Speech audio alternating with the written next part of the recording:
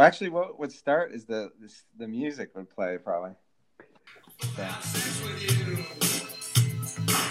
We'll have the sex now. We'll have sex with you. Sex is next. Come on, baby.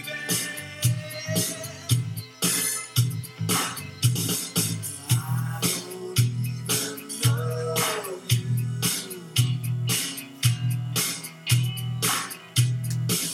I don't even care because I'm supposed to have sex with you. We'll have the sex now. I'm supposed to have sex with you. Sex next. Don't get lazy and don't say maybe.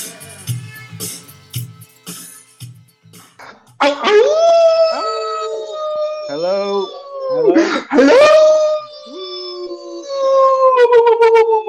Hello, ghouls and bats. Hello, Dee-Dees and Dee-Dee-Dee-Dees. Ghouls and goblins. This is Are You Ready? What's a goblin do? This is Are You ready for this? This is Are You Ready for the Scares, girls? The Halloween Spooktacular.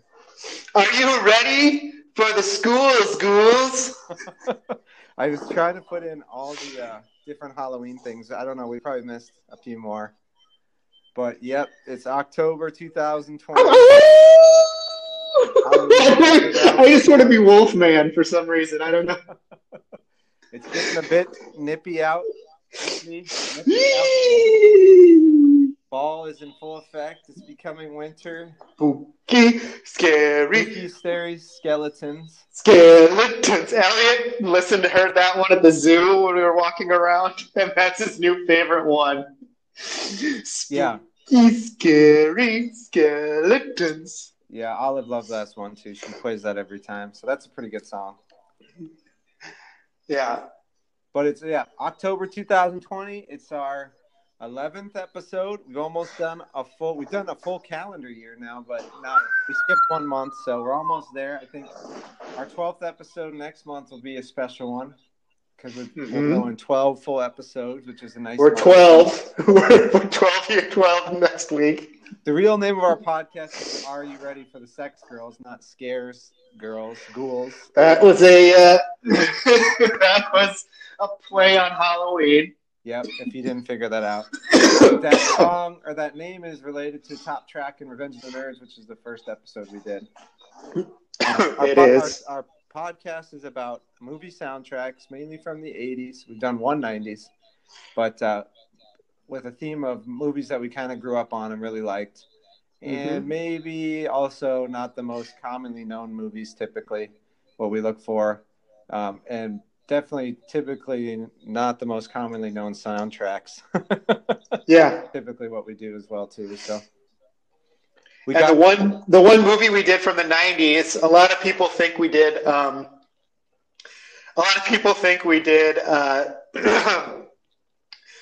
this one movie called Judgment Night. That is wrong. We actually did the movie Stay Tuned with John Ritter.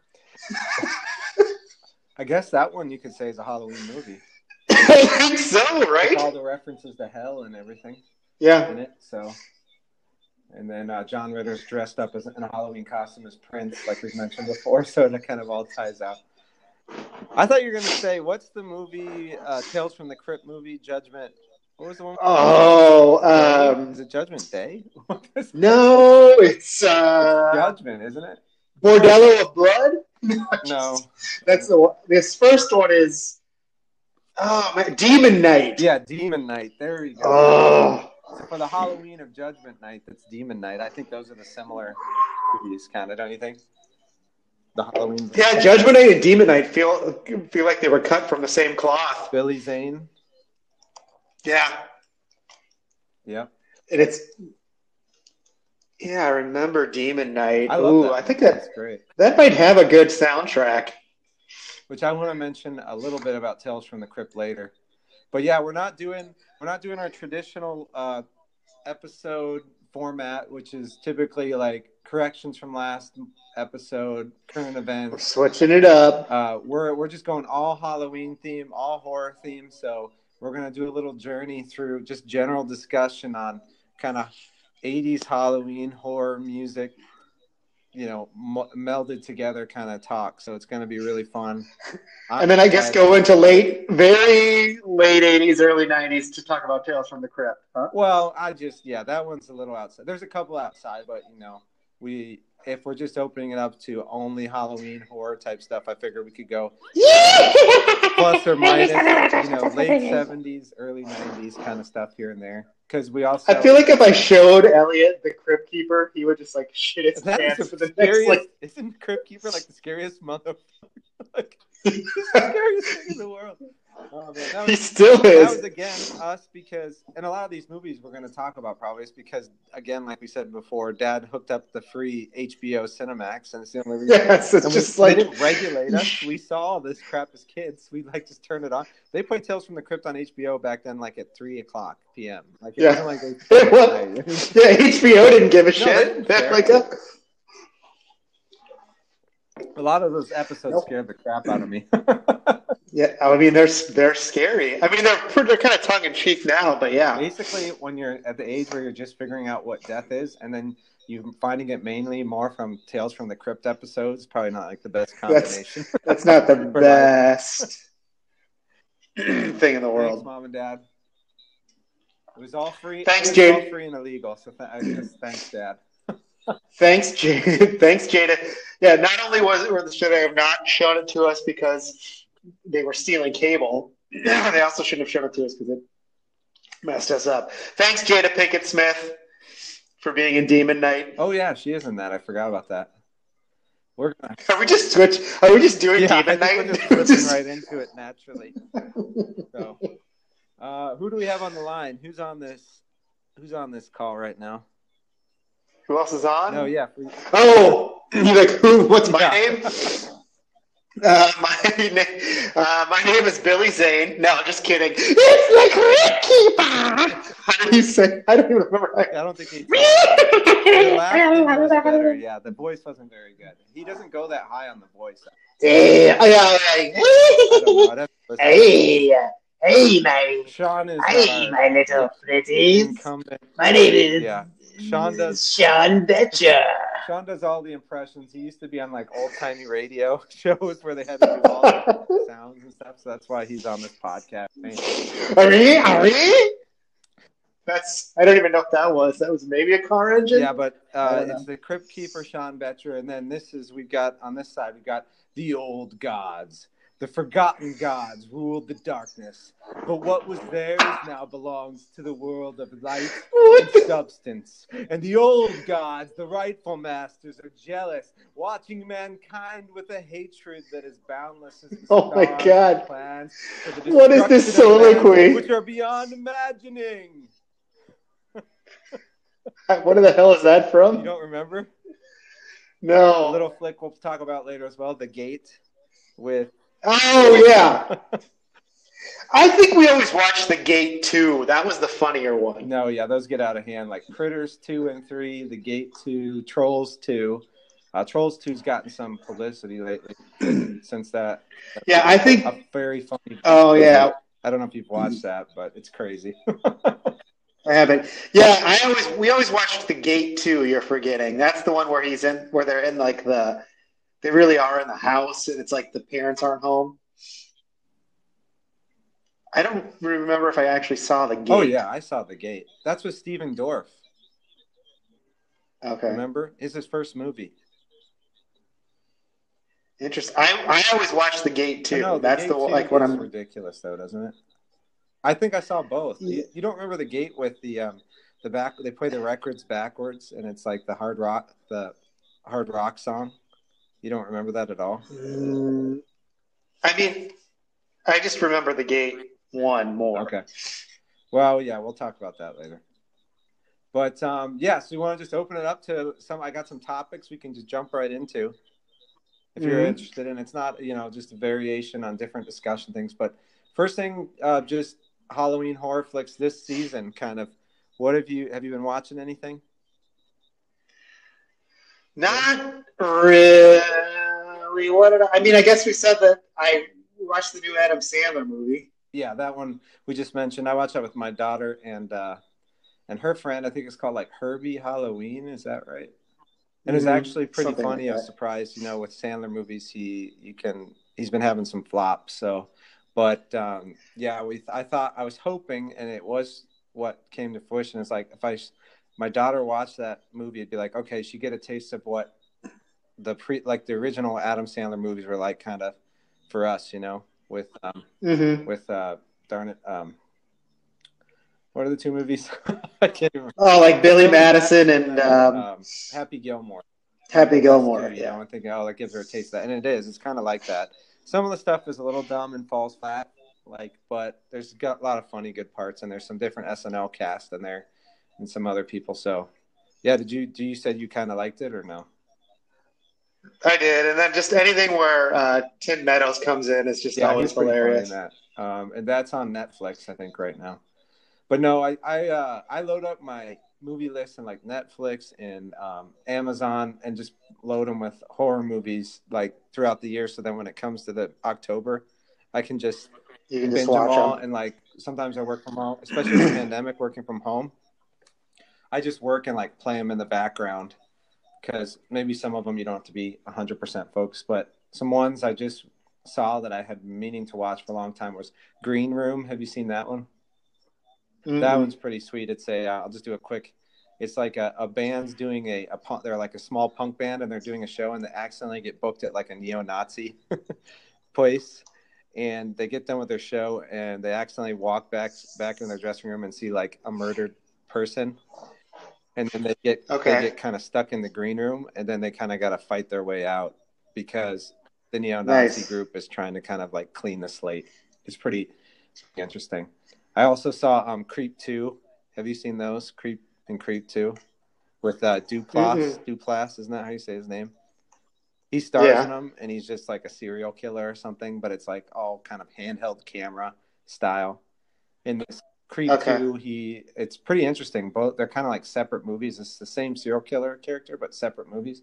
And he meets this lady that makes like a video documentaries of. She just responds to really odd like Craigslist ads, like romance ads, and like films the guys and like gets into all their life. And so then she sees his ad and starts filming him, and he pursues her that he's open with her, tells her he's a serial killer, but he wants to like document everything. And they both kind of agree to it. And she doesn't like really believe he's a serial killer kind of, but it makes for a pretty interesting flick as that kind of plays out across the board. Interesting. Yeah.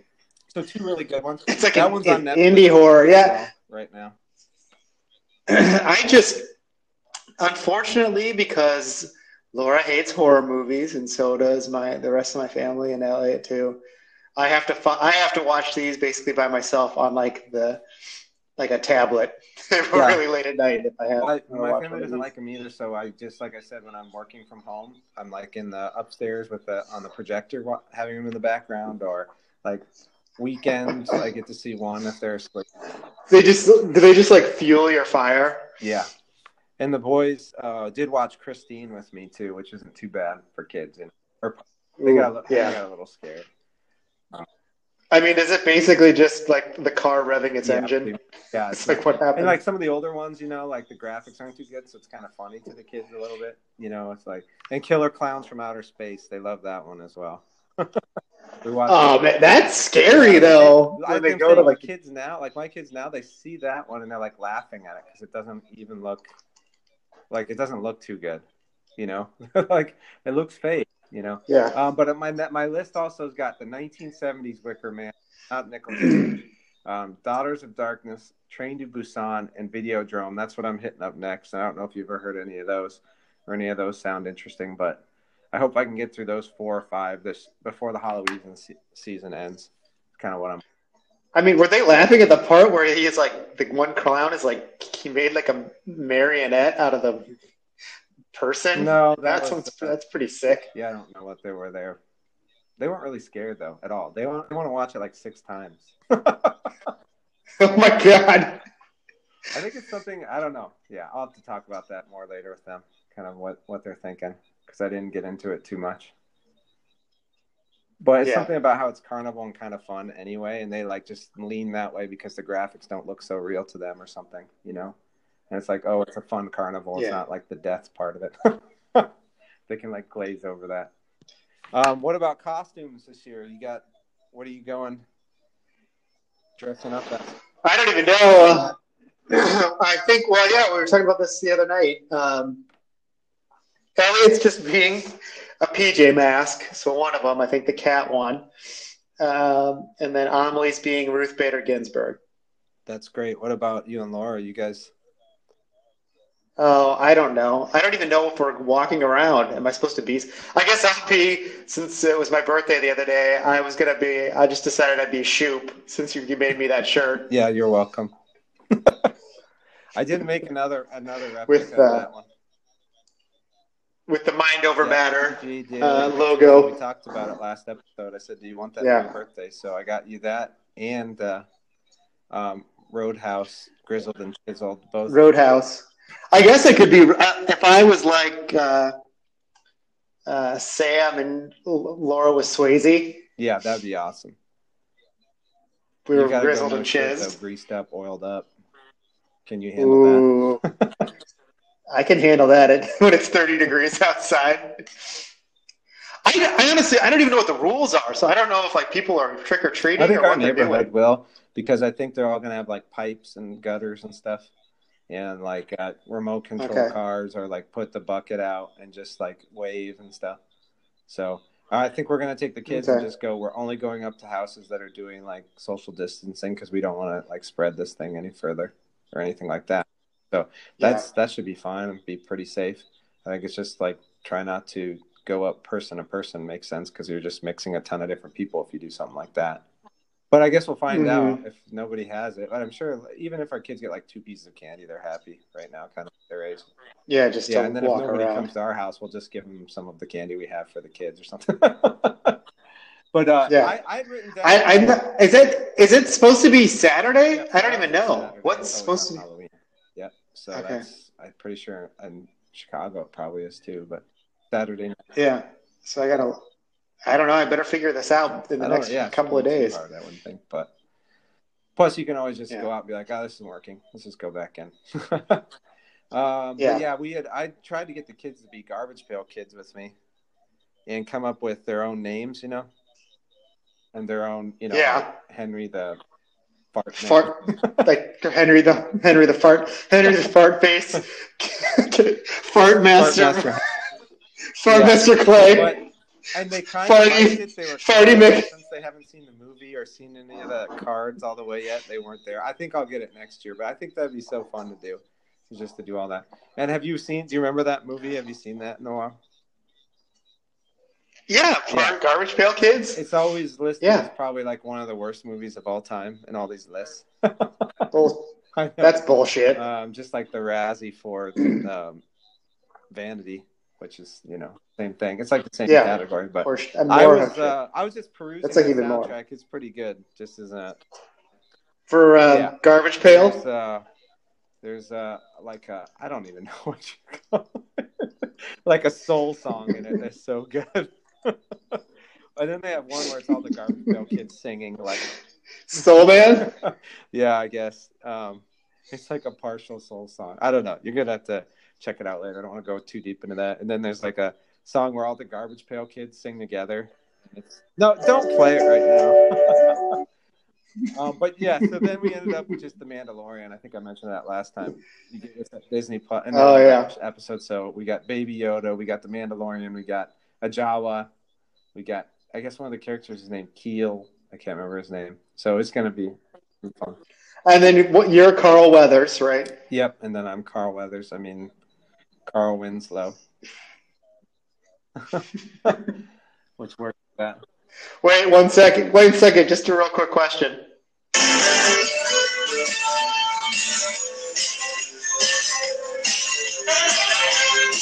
I don't know which one that is. I don't think that's.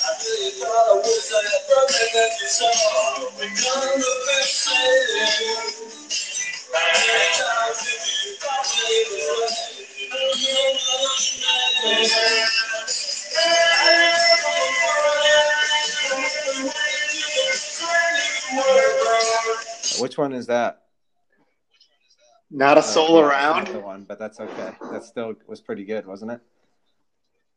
Yeah. Are we doing Garbage Pail Kids? It's gonna take way too long. Quick one. Spinning off of that. Best costume as a kid. What do you remember? Any good ones you had? Michael Jackson, blackface. You did? Yeah. What do you mean? Was I? Yeah. Okay. No. I was Michael Jackson, and I had the prudence not to do blackface. Yeah. I guess I so. remember being Elvis Presley one time, and I had a pretty good impression. Wait, remember, I am 7 years old in this, or like 8 years old, just for the podcast. No. And Mom and Dad did it, I guess. Wow. Interesting. I guess they just thought, hey, we should make him African-American, because I guess. Yeah. Eek. But remember, that's just when I thought about my best costume and thought of Elvis, and I did have a decent impression. It wasn't as good as the one you did. Remember in Christmas when you got the Hot Licks guitar? Didn't you say this is Elvis Presley, and then you just humped the guitar? You remember that? Yeah. That was crazy. Yeah. Well, I mean, isn't that what he did? Yeah, I think so. That's kind of what my impression was, but just not on top of the guitar. It was like it was in front of me with my hips shaking, kind of thing. Yeah, but neither of those were that good, though. I'm sure like 80s people have way better costumes. I'm trying to think. I was a mummy one time, just wrapped with paper. But I don't think we had. I mean, the one that Dad was the most proud of for making for me was like Boo Dude, and he did a Boo costume. Oh my gosh, I forgot about that. I don't even get that. That he did he did it in what's it called? I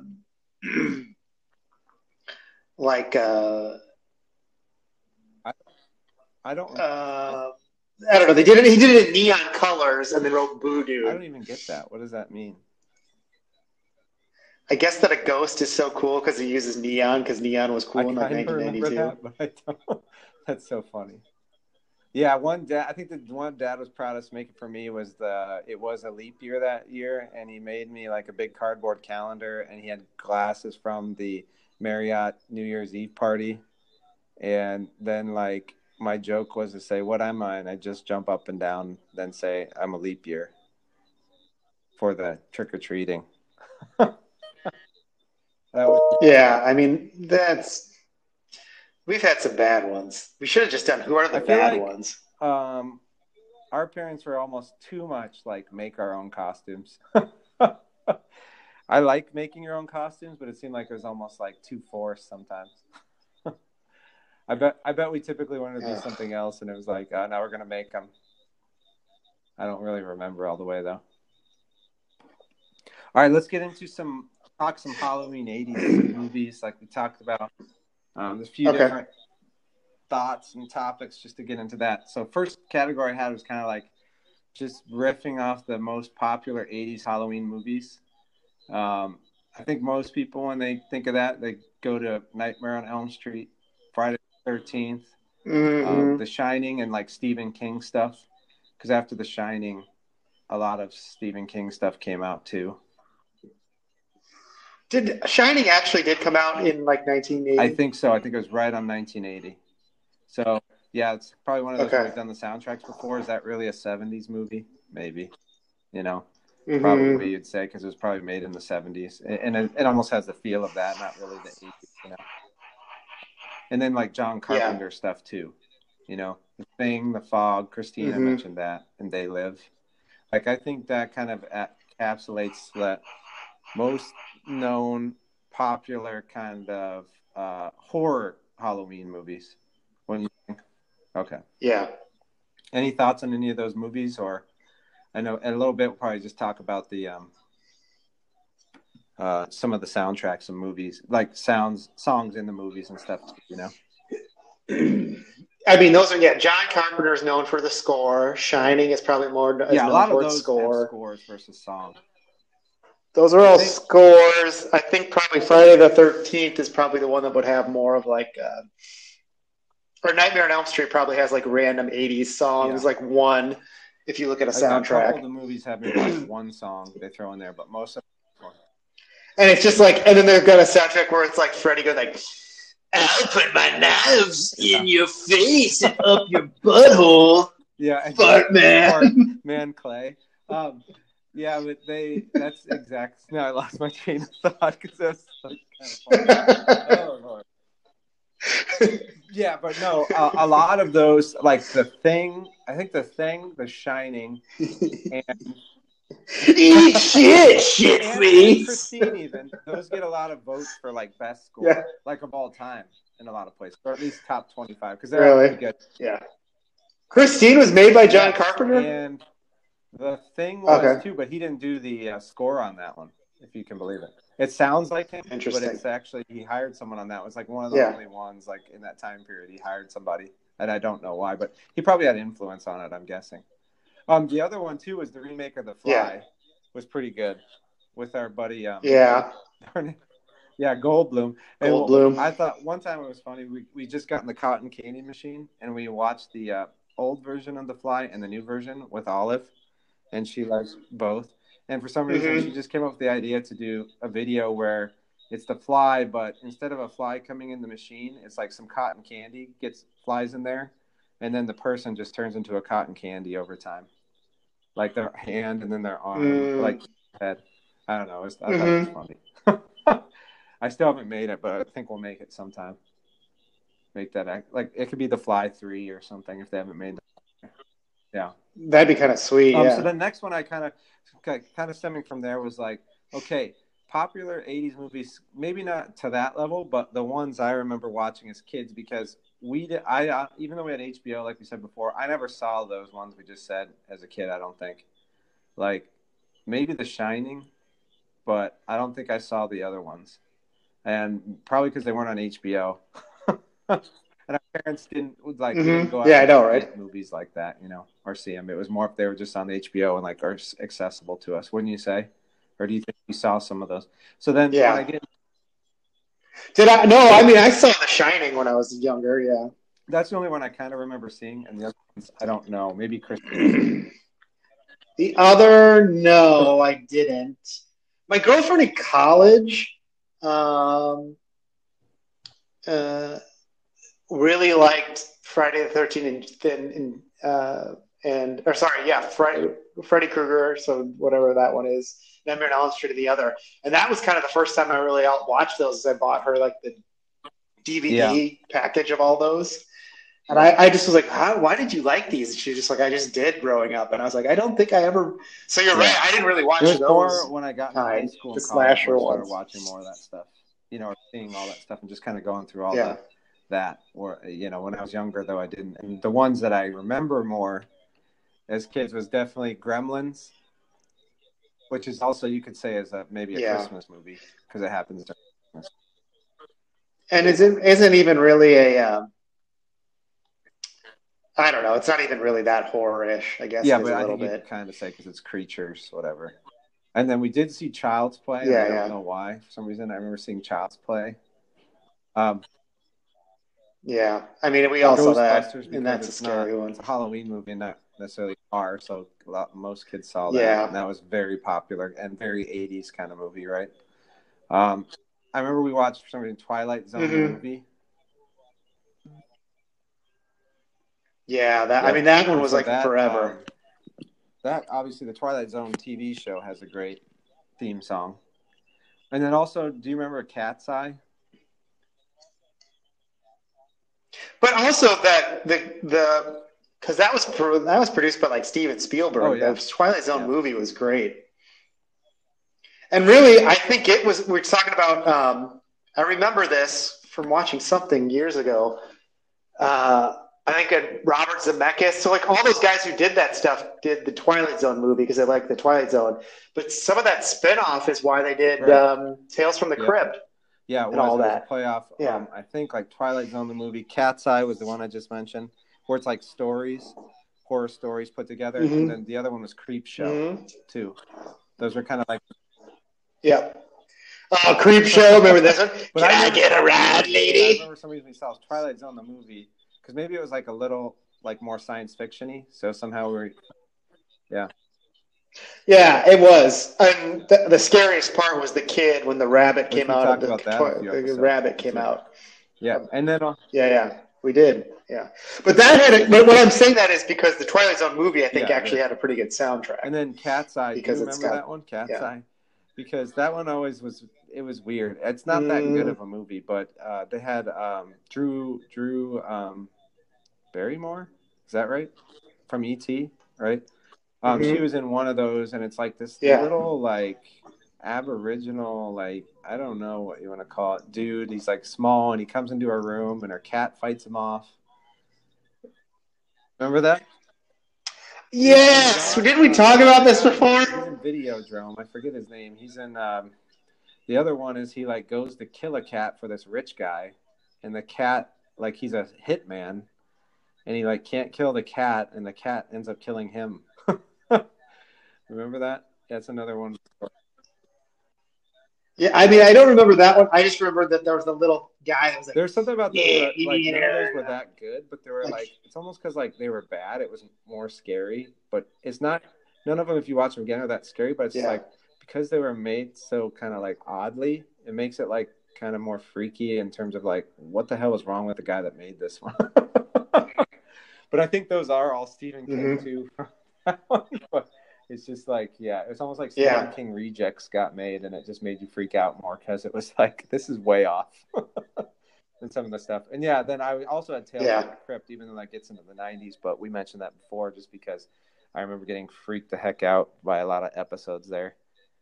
I feel like even sometimes we traveled in the hotel and the Marriotts, we'd watch those.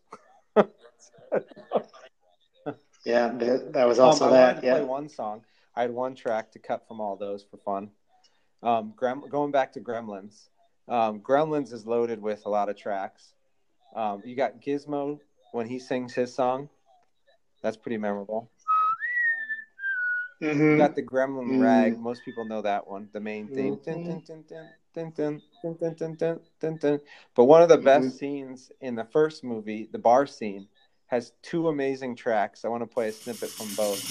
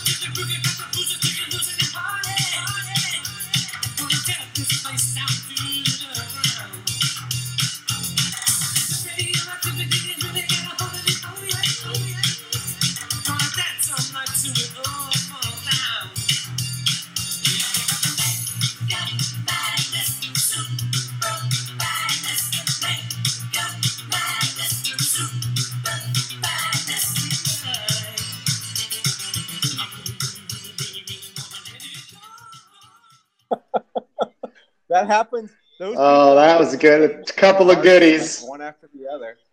First one's Peter Gabriel, Out Yeah. Out, and the next one is Michael Sombrello, Mega Madness, and they're two perfect '80s songs, I think, and they're not like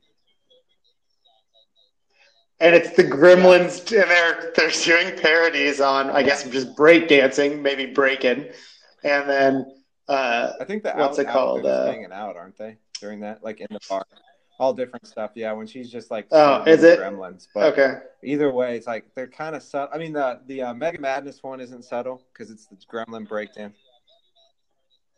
It's Yeah, it's supposed to supposed to be, be like Flashdance yeah, it's supposed because to be like he was Flashdance, kind Michael of with, yeah. Sombrero also made the Maniac song.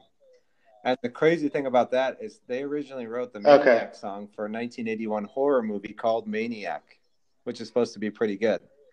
But somehow it got changed, didn't get in that Oh film, and my then it got God. used in Flashdance.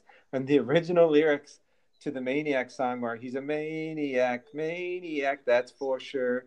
He will kill your cat and nail him to the door. And that's real. Yeah, that is real. I'm not making it up. No. For the Maniac song, that was the original lyrics. Probably why it didn't get into the movie because it didn't work. I don't So know. then what is it It's like instead? It's she's like, dancing like she's never danced before or something, I think. But isn't that oh crazy? yeah. Yeah, but Yeah. yeah, They'll but when nail I your was looking dog. just You'll at nail your overall dog to the 80s door. soundtracks, I went to the Gremlins one, and it's pretty good. So that can be a future one. But I wanted to hit on those two songs because they're so good. Um, then I think we go to Mm. ones stemming off of that is like '80s movies we saw as kids that were probably like a little bit more under the radar, kind of like Summer School, that maybe people forgot and maybe not. But one of Mm-hmm. those was Monster Squad, which is No, I mean that's just. I feel like Monster Squad could be its yeah, I own know I don't want to episode, I but I won't we guess we'll won't have do to it. talk too much about them, but you know our favorite line from any movie ever made, obviously, kick him in the Kick him in nards, the nards. and then he kicks them. Wolfman's, yeah, Wolfman's got nards. And what we always loved about Monster Squad is that they just didn't call it like at least Chunk in Goonies was named Chunk, and then Monster Squad the is bigger named like kid in or like in with Stand by Me, the bigger kid had a name, the Jerry Connell character, Fatty. and they're like, oh, it's what did they call him? What Oh, was I his forget. name? Spitz. No, they called it. They're like, Oh, oh, okay. it's his real name. Then you got Chunk, and they called him Chunk, even though that's his real name, but he went with it. And then in this one, the bigger Yeah, that's what kid, I they just thought. call him Some Fat fatty Kid. guy or something. They don't even care. It's just all the gloves come off. Like this is what he's supposed to be. Why even beat around the bush? It just slowly go down. We got fat kid. We got Asian Yeah, kid. his name was Fat Kid. No, they didn't have one in that movie Jesus. though, did they? Yeah, they didn't have one of those there. Kids this year too. That's a good one. I think that's probably a little scary, but probably not. Yeah, I mean that's where. To me, I mean you could do it, but the one from the main one from that is up there with the Honey I Shrunk the Kid song. Oh, yeah, turn it up. Turn it up. Is what you're saying? Okay, it's from the which montage. One? The one in Monster Yeah. Squad is. Yeah. What, Rock Until You Drop. Is that, Uh-huh. They're like getting ready for the fight the monsters. Yeah. And guess who wrote that? Uh-huh. Michael Sombrero. What? Kenny Loggins. Hell yeah, he did. We got ties, motherfucker. No. Really? He did that Gremlins track. He did the Flashdance track, and now he did the Monster track. Monster, and he also did the. Oh. Yes. But he didn't sing that one, right? And then he also did. Oh, it is him. Squad rap. Okay, yeah. Should we just listen to that or not? Should we what is that? Monster Squad.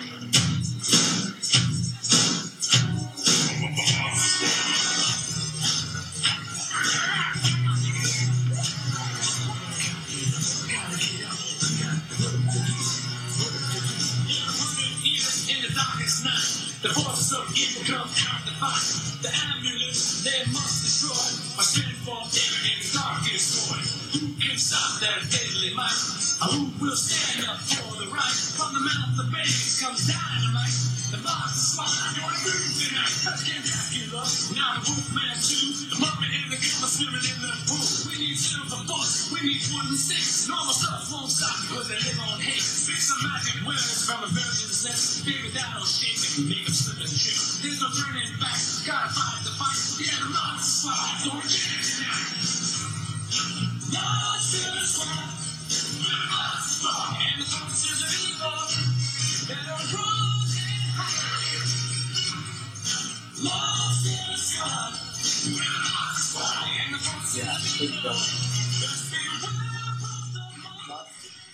Yeah, pretty good. Monster Squad rap. Still not rocking till you drop, but I still like that one. Pretty good find. Shout out to the Leprechaun rap real quick, just because we're doing like another. We should have saved it for the. I mean, he's more of a St. Like Patty's Day thing, but he also is a We're touching swords. All the different holidays. Is Leprechaun goes to saves Christmas after Halloween. It's all blending together. Die Hard is a Christmas movie. Yeah. Yeah. And then The Gate, we talked about that earlier with Stephen Dorff. And the track in there is amazing. The backwards rock track. Won't play it right now, but check that out. Killer Clowns, we mentioned that one. I remember seeing that one. And then Critters, Ghoulies, and Maximum Overdrive as well. I remember seeing those as kids, and those were kind of like maybe like the B movies. And and Maximum Overdrive is probably the number one of all those. And there's a ton of AC/DC tracks, a couple originals. Those are pretty good. And both Ghoulies and Critters have one or two really good soundtrack songs. Yeah, and original Critters, if you remember, pretty good ones. Bounty Hunters in that one. The one guy that always changes. Yeah. His face, but then he changes to the one guy, and who that guy was. He's actually Johnny Steele. I don't know if you know this. And he wrote the main song for the film, Power of the Night. Yeah. So I knew he was a rock star. I remember that was a thing. Yeah. Power of the Night, and then the music video is him in the movie and all that, and it's pretty awesome. Yeah. That's sweet. I like Critters. Power of the Night is Power of the Critters. Ghoulies is let's just stop and turn it on right now. You watch Ghoulies 1? Ghoulies just scared me because when I would see the cover of that at the video store, I'd just be scared to take a shit. Oh man, some Ghoulies gonna eat my ass. It was before Blockbuster, even the movie store. But yeah, that cover I will always be looking at that and be some like, other movie that's store. Freaky. They come out of the toilet? Shit. Who expected that? Yeah. And let's be honest, right now you'd pay somebody money to eat your ass out of the toilet. Oh man, this is just bad combination. No, we got this little zombie thing you put on top of the toilet, and Henry would not, last year, and he got so freaked. He wouldn't go to the bathroom the whole Halloween season. I took it off, but he still was freaked out. So same kind of concept, I think. Who was it? Henry? Critters is kind of funny because it's like it came out or something. They're like, for which one? Creatures work. Let's make Critters. It's just let's just make another creature, whatever. It doesn't really matter what it is. That'll be like it'll be like doesn't matter what it is. Let's just call it fucking creature. Yep. Same with sounds good. Both Ghoulies and Critters. Hey, who made the Gremlins? Hey, who made the Gremlins? Yeah, Rick Baker. All right. This is Rick Schmaker. I'm the top makeup artist. Gonna do Critters. So Rick Schmaker made Critters, and then it was the Dick Baker made pitch, Ghoulies. A couple studios. They're like Critters and Ghoulies. Get on it right now. Oh, you guys I heard he did. They just didn't correct him. I heard he did Gremlins. Oh yeah, Dick Baker. Yeah. Well, on to one more thing, and then we can get into the movie. One more thought was just, we talked about those main flicks before, and we talked about scores, and I think if you don't at least touch on scores, and I know we said a little bit, but horror movies, Halloween movies are really iconic because of the score songs more than anything else. And so, I threw some down here, and Halloween is pretty iconic, but it was late. Halloween 1 was late 70s. But a lot of people, when you get into the semantics of it, they say like Halloween 2 and 3 are better, and that's really the 80s. And like, I think Halloween 2 or 3, I think 2 is the Halloween song, they know the one from 2 better or something. And then 3 like experiments more. So I just threw those in there because they're so well known,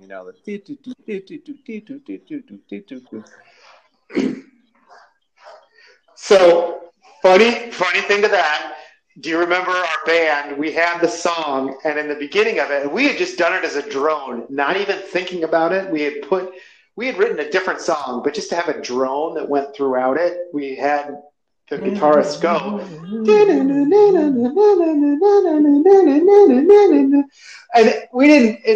It wasn't supposed to be anything like the Halloween song. It just were the 2 top notes of the main chords in the song. So, but when we submitted that song to like a song contest, the main judge for the song contest was the guy who wrote Closing Time. I forget the name of that band. But his main comment was, really like the song. Oh, yeah. Don't know that I love sort of the Halloween theme, Halloween sound. And we were like, what? Because it was so like we weren't even thinking that, but I guess it like that's in print. But yeah. But that's what that guy said. The guy that goes, closing time. I don't like that. He didn't like our drone that sounded like Halloween. Yeah, Halloween, and then these are kind of yeah, so he can go fuck himself. And guess who's our guest today? Ladies and gentlemen, what was the name of that band? Who knows? Here he is, the guy from these other ones are kind of ones that we mentioned some above that a lot of people know, but and a couple of these mentioned above. But Suspiria, the one from 1975, it's a lot of praise score. The Thing, I listened to that. They're all The Thing, Christine, The Shining. We mentioned a lot of those.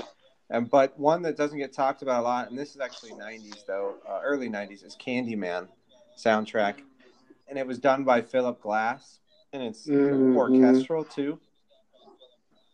Okay. That one's that one that people don't always think about, but literally you should go listen to it. It's so good. Like every track is like ties to the movie very well. And that movie, if you kind of go into it, it's pretty interesting as well. It's not just, about the boogeyman kind of plot scene. There's a lot more to it. Yeah, no, I think that's why what's his name wants to like remake it, the Candyman. Oh, okay, nice. Yeah, I bet Jordan Peele. Yeah, because of like all the different elements. Guess where that was filmed? Chicago. Greeny Green, is that what it's called? Yeah. No, I read about that because they had to pay some gang members to film in there. And then even as they were driving away, they still shot bullets at them for some reason at their production van as they drove. Yeah, they're like... Probably they're just like, get out of here. They're like, all right, we took your money and still got out of here. Kind of thing, I think. Yeah. So... Candyman. Yeah, I should watch it again. I forget his name. Who is the actor that plays Candyman? So do I. Yeah, let's go with that. I think it's Carl Winslow. No, we'll look it up. We'll come back next episode with it. With some corrections corner. No, because I just know him because he's got kind of a deeper voice and he's been in a lot of things. Yeah. He's got a very like other random side parts, and I just can't think of his name. Yeah. I think he was in a bunch of blaxploitation movies too, like in the 70s. With scores, some new ones I can't think of his name. Have come up that are pretty good that I've seen are also Under the Skin. Have you seen that movie with Scarlett Johansson? Mm-hmm. Remember we saw that one with that was kind of horror thriller where they passed it along to each other by having sex. Sounds like the Drive soundtrack. Yeah, and that one's really great. Yeah, I mean, I guess ultimately it's really just it's like a riff or an homage to John Carpenter advanced or something, or just like current, I guess. with using more than just maybe more. Yeah. Under the Skin and It Follows. It Those Follows. are both good ones to check out as well, and more like that was good movies with some really nice scores to them. And that's not all. There's a lot more, but I'm not going to go through 100. But yeah, I mean, music, mood, everything. Another one that I always like too is the Babadook good as well. Like all of that. Yeah, that's got a good mention. That was a newer one that was scary. Or was by Netflix. Yeah, and made by Netflix. I could be wrong. I can't remember. But is it? Do you want to listen to any of those scores at all, or just go on to the movie?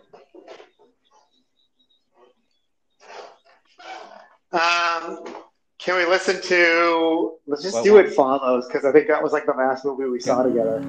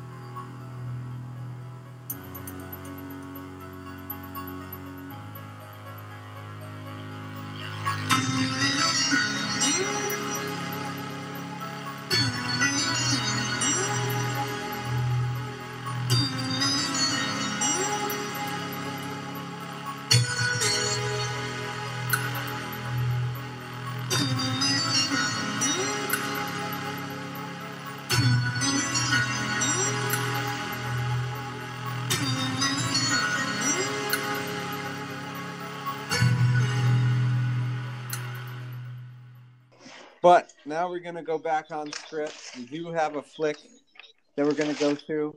And now we typically, tell you what the movie is, go through some of the stats and info on that, and then we start hitting the soundtrack. And so I don't know if you guys might have guessed what we were doing. We didn't drop many Easter eggs, but I was going to say we didn't have many hits. Let's do like all the Easter eggs in a row. We didn't have many Easter eggs, Michael. I don't know. I will not fall. Or maybe thou shalt not. But I feel like if you listen to every other movie we said in that last talk, you could guess it by it not being said. Because it's one of the more popular ones from the 80s, I would think. I also feel like nobody has done... I feel like some of these different movie podcasts I'll listen to sometimes or whatever... We'll do different movies we have done maybe sometimes, I feel like they do maybe more poppy movies. I don't feel like I've seen this one anywhere. I don't know, but maybe I have blinders on or something. Yeah, but everybody remembers it. And the soundtrack is fun, and there's definitely a track on there that's probably one of the more popular Halloween type songs, I guess you could say. Horror movie, if you can call it that, type songs. But And everyone remembers when I was like 10, I made like the picture of them being the main characters coming up over the sand dune, and I just wanted to be all of the character. I wanted all of us to be the characters from this movie. They are pretty cool. Yeah, it was like our Twilight, so to speak. Yeah, but pretty much. Okay, who's guessing now? Times better, a million times, a billion times. Teenage vampires. It's really you, Peter. It's you, Peter. It's you, Peter. We're doing Hook. The most Halloween movie because they're all wearing costumes. No. All right, what are we doing? Cry, little sister. Now we gave away the song. Paul Schumacher, what's his name? Am I right? Who's the director? Yeah, we did talk about Batman Forever. We're doing that.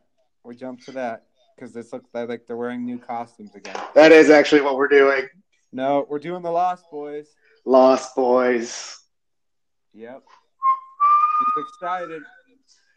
Like, who's ready? The real first Twilight, and it was good. But, well, I mean, it was pretty good. Better than Twilight, right? Yeah. So, 80s Twilight, or I should say Twilight is a ripoff of this, but done crappily. Yeah. I mean, yeah, come on. Or the characters are not as cool and sexy. Yeah, it's like always vampires are like cool and sexy. That's any kind of vampire. That's even like Anne Rice's vampires, right? Yeah. Which probably predate this. Or, But Bram Stoker's. These were like the first teen vampires. Teen vamps. Teen sexy vampires. That doesn't sound good. Teen sexy vampires? But that's what Joel Schumacher said the movie was. Joel Schumacher, Yeah, that's it. That when his first description of the movie when he was like interviewed was like, that's all it is. It's just teen sexy vampires. Yeah. All right, so should we get into some stats and talk about a little bit of the film? All right, let's run through it. It's rated R, which is awesome. I mean, that's what makes it good because it's not like it is. 97 minutes runtime, was released in 1987. So later. It's maggots. It's maggots, Michael. Just kidding. You could tell it's 87 because there's some clothing styles that feel 90s in there. Like, it's like the mix, kind of like we had some of the soundtracks. Doesn't she have, Doesn't the girl at one point have, and again, I didn't watch it this time, I just listened to it while I ran, but didn't the one main girl have kind of like high-waisted pants on? And that was totally kind of, that and was... then there's like punk, there's like punk stuff too. Yeah. I mean, it was like 90s style punk kind of. Yeah. Okay. So it's in there. And then obviously then the vampires are more like leather jackets and things like denim jackets and stuff. And I know it's just like a mishmash. I mean, to me, if you're going to talk about a hodgepodge, it all goes back to probably one of the songs we could talk about that's on the soundtrack. But what they're really influenced, why it's a hodgepodge and you can't, is because I think it's the cover of People Are Strange by the Doors. That's what they're dressing up all the vampires as. Mm-hmm. And that's what they're really doing, is just that cover where it's all the kind of weird people. That's cool. That's what I was thinking, because that song's in there, the cover. Yeah, that's pretty interesting. I like that. It was released by Warner Brothers Pictures. It did 32 million gross on 8 million budget, so pretty successful movie. Do you want to take it away with the summary of the plot? Yeah, teen sexy vampires, done. Okay. But no, just one little step further. All right, teen sexy vampires, and one of the teen sexy vampires only becomes a half vampire, and it's a metaphor for if you're in a single parent household, like with basically a single mother, you don't want your mom to marry another. So basically it's saying be a single mom forever is really what the moral of the story is. Oh my God. Okay. Well, a new family moves to town. She is a single mother, and they move to their grandpa in like a town of Santa Cruz, and they're trying to find new friends and people. And the older brother makes friends with actually a misfit group. They end up being vampires. Like but how many single moms with like boys or whoever or girls met like a really nice guy, and like it would have been like a great father, and then those kids saw Lost Boys and they're like, he's a vampire. Yeah, I don't know. They probably did the dinner scene where they tested him. Yeah, but they might have passed the test. But then they're like, oh, that guy passed the test, so let's just stab this steak. Yes, that's what I'm saying. And then they murdered the guy. No, and the guy was like, I'm just a small business owner. I'm looking up the Lost Boy murders just to see. Yep, it happened. That was a whole separate thing. It happened in like Vermont. No, that didn't happen. We're just joking. Yeah. Yeah, and then his younger brother kind of keeps him on the human side, and his family keeps him on the human side, and then they just figure out how to overthrow the vampires and kind of win their humanity back.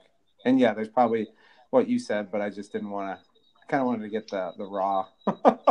The raw. But I think you can. You probably, Joel Schumacher said it best.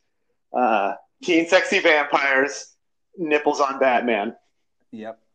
And Robin. Yeah. As well. And were there nipples on Batgirl? Batgirl? I don't know. Corrections corner. I knew this corrections corner was good for something. Yeah. And my search engine, it keeps screwing up my search engine with the Louis Gossett Jr., vagina. Yeah. And now like Batgirl nipples. Yeah, Batgirl nipples. You're going to get in some weird spots with Batgirl nipples. It was filmed 3 weeks in Santa Cruz, California, on the coast. But they weren't calling it Santa Cruz. What were they calling it? What's that? What were they calling it? They weren't calling it Santa Carla. Santa Carla, yeah. Yeah, just a little bit. That's what I thought. The original script was the thought process was, the Lost Boys can live forever in Peter Pan, so they're vampires. Yeah. And so it was like like that. And the kid and all the vampires originally were like kids, like 10, like 10 to 12. Mm-hmm. But then when Joel Schumacher got involved, he of course did. Yeah. Teen Sexy Vampires. I was waiting. Teen Sexy Vampires. I thought you were going to come in. We need Teen Sexy Vamps. But what was kind of cool was Santa Cruz, where it was filmed. I mean, it was kind of a takeoff that it was listed as the murder capital of the world at the time, or just before in the 70s, because there was 3 different serial killers that had gone through. Oh, which they are really equating the Santa Clara to Santa Cruz, because then they say it's the murder capital of the world. Exactly, right? That sign was real. Okay. It was a real sign from there. Yeah, and there was 3 serial killers: John Linley Frazier, Herbert Mullen, and Edmund Kemper, all that conducted 28 to 30 murders from 1970 to 73 in Santa Cruz. So it had a label already, and that's why they chose to film there, which makes it kind of a little extra creepy, doesn't it? Yeah, a little bit. History there. Now in the town, I guess everyone loves it. Loves the movie, and they do a screening every Halloween or something around it, and have like a big party and celebration because of the movie being there on the boardwalk and all that. Anyway, we'll go through some of the cast and characters. We said Joel Schumacher was the director. He did Flatliners, which was 1990, but still a great flick with Kiefer Sutherland as well, which we'll talk about him in a minute. He did St. Elmo's Fire, which we've mentioned before in another episode because I'd watched it half a year ago back, and it was just a ridiculous movie. People love it. Another great one he did was Falling Down with Michael Douglas. Maybe his best one, I would think. Almost. Okay. You know that one, right? Where he that's it. That is, I mean, that's one I would do. But does that falls in 90s, right? Yeah, that's 90s. But his 80s, he didn't have much that was the greatest besides St. Elmo's Fire and this one kind of. And 90s. God, St. Elmo's. Flatline. You would never do St. Elmo's since we had that conversation before about it being the worst movie ever. You would never do it, would you? Ridiculous. It was just like over the top, like overacting. But that's okay. I don't know. Yeah, it can be fun. And then, like we mentioned, the Bad Batman, so we might as well just plug that again because, he came after Tim Burton, and those just got horrible. And what you realize, right, this is 2 years before regular Batman, before Burton does his, and then you see in this movie at the beginning when Corey Haim is talking to Feldman and the other brother of his, they own a comic shop. They're talking about Batman comics. So all that happened, it's the same. It's literally the same. It's Warner Brothers. And then when Burton dropped out, they go, well, that guy made that one movie, Lost Boys. Yeah. And he knew something about Batman. They talked about Batman, and he's the next. And you look at Lost Boys, and kind of there's commercial parts to it, but there's definitely some weird parts to it.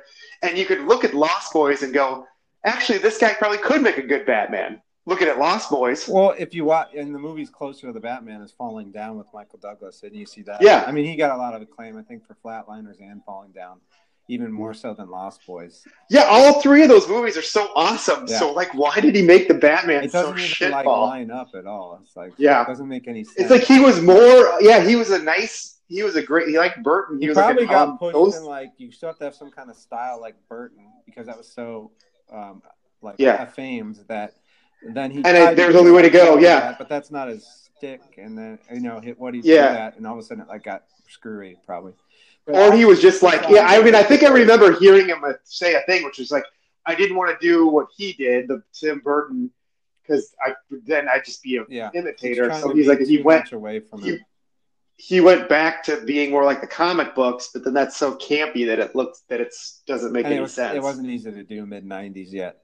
Probably, they didn't have all the special effects to not make it just look. It makes it that much more disappointing knowing. I mean, I knew he did this one and Falling Down, and I forgot he did Flatliners, which was that came in between, right? No, Flatliners was 90 and Falling Down was 93. Oh yeah, I guess if you're. Yeah, that's what I mean. Okay. Yeah. It would have come in. Actually, a Richard Donner film. And that's probably what's helping there, right? Committed to Lethal Weapon. So he was a producer on this, but he was supposed to direct it, but he did Lethal Weapon first. Or he went, Yeah.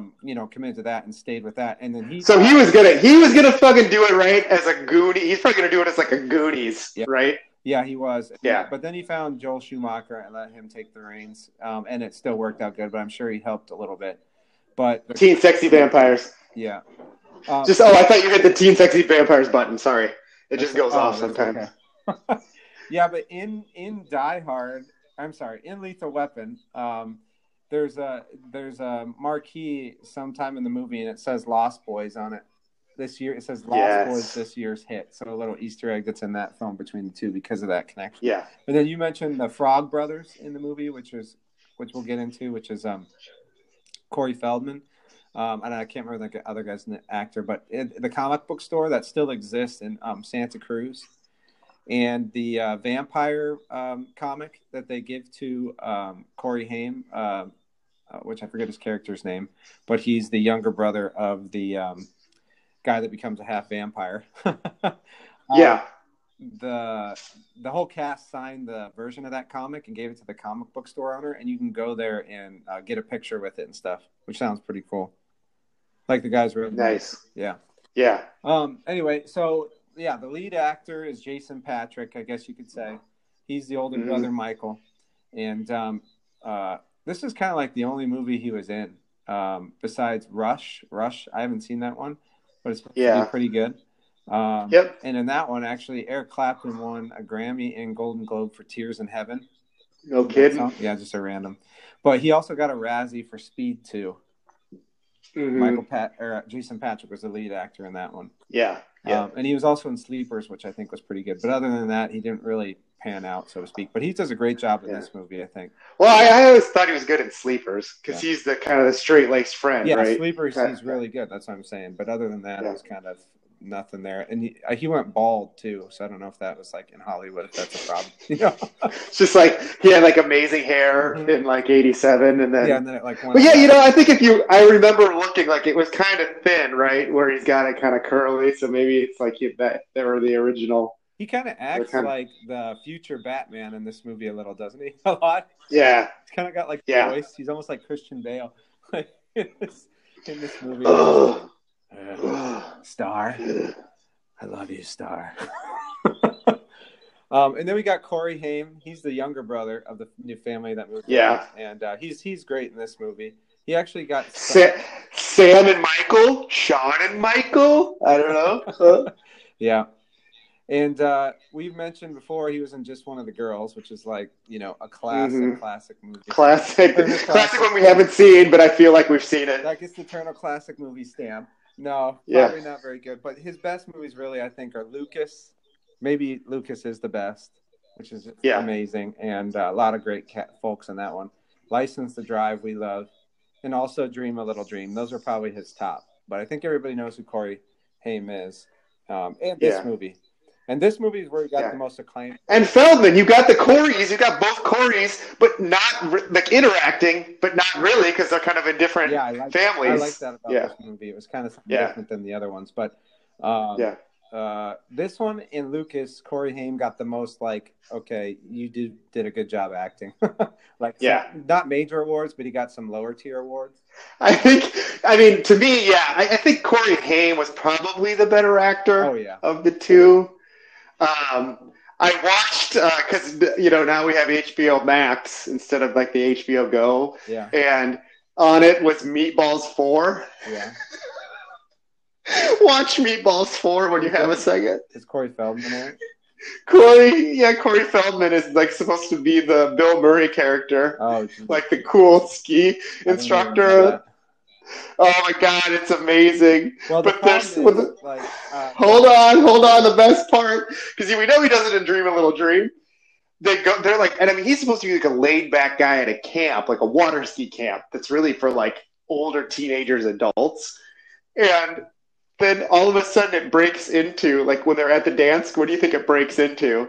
When he's like Michael Jackson. He's the yeah, but it's not right. It's like a rip. It's supposed to be black or white. It's just like, but like where it's one note off. It's like, and he starts doing it with like my. It has no place in the movie. This makes no sense. Whatever. And it doesn't fit with his character either, like to dance like that. And it's just like, this is awesome. Yeah, you know you had clout if you could just every time be like, well, and this is the scene where I get to dance like Michael Jackson, even in this like rip-off of a rip-off of a rip-off. Yeah, but I think the drugs messed him up, like, and so like when he was in Stand By Me and Goonies, and I was thinking of one more. Yeah, he was pretty good at. Those were good. All of a sudden, he became older. He got screwed up. I think part of it was drugs. Yeah. Even in this movie, during the filming, he had some issues where they were doing cocaine or something, and he almost got fired from the movie. Jeez, Schumacher was like, "You do any more drugs, you're out of here." And he did like clean up for the movie, but that's pretty crazy when he's like 10 or 12 or something. Like not that old. Kiefer Sutherland's pretty. So that's all I mean. I guess that's what I'm saying, because I think you're right. When they're younger, well, they didn't really meet to that middle range portion. When they're both younger, they're good, but then I think Haim kind of gets a little bit better. Yeah. And then they're just like, they're kind of done. But then both all go away. Kiefer Sutherland is the head vampire. Michael. Vampire of the group. You should make for Halloween. You should just make your like ringing tone or something, just being Kiefer Sutherland saying Michael. Yeah, I'll probably do that. I was thinking like if I should dress up like Jason Patrick and then like have like something coming off my body so it's him just going Michael right at me the whole time. Like a mask of Kiefer Sutherland's character, like, and it's like some kind of stick thing coming off of me, so it's then it's always just going Michael wherever I go. Maybe I could do Michael. Join us, Michael. But a couple other movies with him, Stand By Me, and so him and Feldman are in that movie. Feldman. One more, the guy from which we'll get into. I think the guy from Bill and Ted's was in there too. And then he's in Stand By Me. Oh, you know what? Never mind. It was the guy from Summer School last episode. Chainsaw and Dave. And then obviously Kiefer Sutherland's in Young Guns. So those were kind of his big ones. And he did the TV show 24 too, which became pretty popular. But he does a great job. All these characters are pretty. I mean, good in this movie, don't you think? Is there anybody who was like the pretty boy vampire that was blonde? He looked almost like he was a rocker singer from the 80s. Yeah, is that guy anything? Isn't that the guy from Bill and Ted's Excellent Adventure? No, he's got kind of like big eyes. I'm talking. There's a guy with like a real skinny face, and he looks like he's a rock star. The other two guys didn't have acting chops besides this. I just was wondering. One of them didn't even have a line in the whole movie. They just The dark-haired guy didn't say anything, and then the lighter-haired guy. He had a scene where he said something and it got cut, or a couple of scenes. Yeah. So he ended up having. I just asked about both those guys. They both look like they're rock star guys, but they were probably just like model dudes who looked the part. And then Schumacher just hit the teen sexy vampire button. Yeah, I know what you mean. And then we have Jamie Gertz. She was the star. Oh shit! Girl. I don't want to. Do we say it? I don't want to have any spoilers. She's the girl that hangs out with the Lost Boys. I'll just put it that way. What are you saying spoiler about? Michael falls in love with her. It's not like we don't like reviewing the movie. I don't know. Spoiler what? Different parts of the movie. I don't want to spoil too much.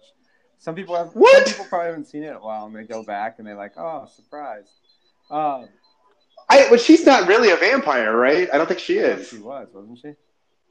They never show her vamped out. I'm pretty sure she is, but never mind. I don't know. Maybe I don't know. Well, I'm not going to say. But... The little kid is. Okay. That's the one I was trying to for sure not give away. It doesn't matter. Anyway, keep moving. Why is it a spoiler from a movie in 1987 to know the little boy that's like a freakazoid turns into a vampire? Gertz, the one that she was in that was great, we've mentioned before, is Quicksilver with Kevin Bacon, the bike delivery movie where they're delivering drugs, actually. But to me, cool. in this one where she's star, like a hippie chick, Santa Clara, I don't know. I don't know if you get much more Do I Leave My Wife for Jamie Gertz than this one. You're going for it? You're doing the Patrice Award? It's either her or one of the two guys who doesn't say anything that's in the Lost Boys. I thought you were maybe go Kiefer Sutherland just because. I mean, just to from that year. We'll stamp it. Jamie Gertz. Yeah. Jamie Gertz is your Patrice Award. I mean, that's too. I mean, really, it's Michael. Let's be honest. That's what I was going to say. He's the star of the show there. Okay, where were we? Okay, yeah. So, maybe like a threesome with them, and then just like the other Lost Boys are like. So just like how you did that with Summer School. Did I really? Shit. Okay, Jamie Gertz though. Oh, Joel Schumacher. I think the role's written for like a blonde girl, like surfer chick, like you were saying, like more stereotypical with blonde hair and all this stuff. And I can't remember what they're looking at, but I think it was Jason Patrick or one of the actors had worked with her in another movie, and so they like recommended her, and then she got pulled into the fold, which was good because she was like we said, every character in here was good. I can't say that anybody was necessarily bad in this movie. Maybe the grandpa was like a little. He still did a good job. Was like a little. No, I liked him. What was he in? What else was he in? I don't know. I don't have his info. I didn't do everybody. And then we got Corey Feldman. We mentioned him. So he's in Gremlins, which we talked about earlier, which is a good one. Goonies we mentioned, which is amazing. And Stand By Me are kind of his good movies. I mean, he's also in... I watched Stand By Me, or like watched it, meaning it's just on in the background on like Monday. He's also in License to Drive and Dream a Little Dream, but... I don't know what it is, but when Dreyfuss starts just narrating, I can't help myself. Mouth? There's just Mouth and Goonies. Yeah, that's pretty good. His voice is great. Beautiful, beautiful, beautiful, beautiful mouth. Voiceover. Beautiful mouth. Beautiful, beautiful, beautiful. He's probably most. It was 1959. It was 1959 in Oregon. Probably most known for Goonies, I would think. Anyway, and then Dreyfuss? What? Or you mean Dreyfuss? Dreyfuss, because wasn't he C-3PO in Goonies? yeah. Then, Alex Winter is the guy from Bill and Ted's, and he's in the Lost Boys. Yeah. And then Kelly Jo Minter's in there, but her scenes were deleted where she had talking parts as well. And she works with which was Max, she? The Max, the guy that's interested in the mom, Diane West.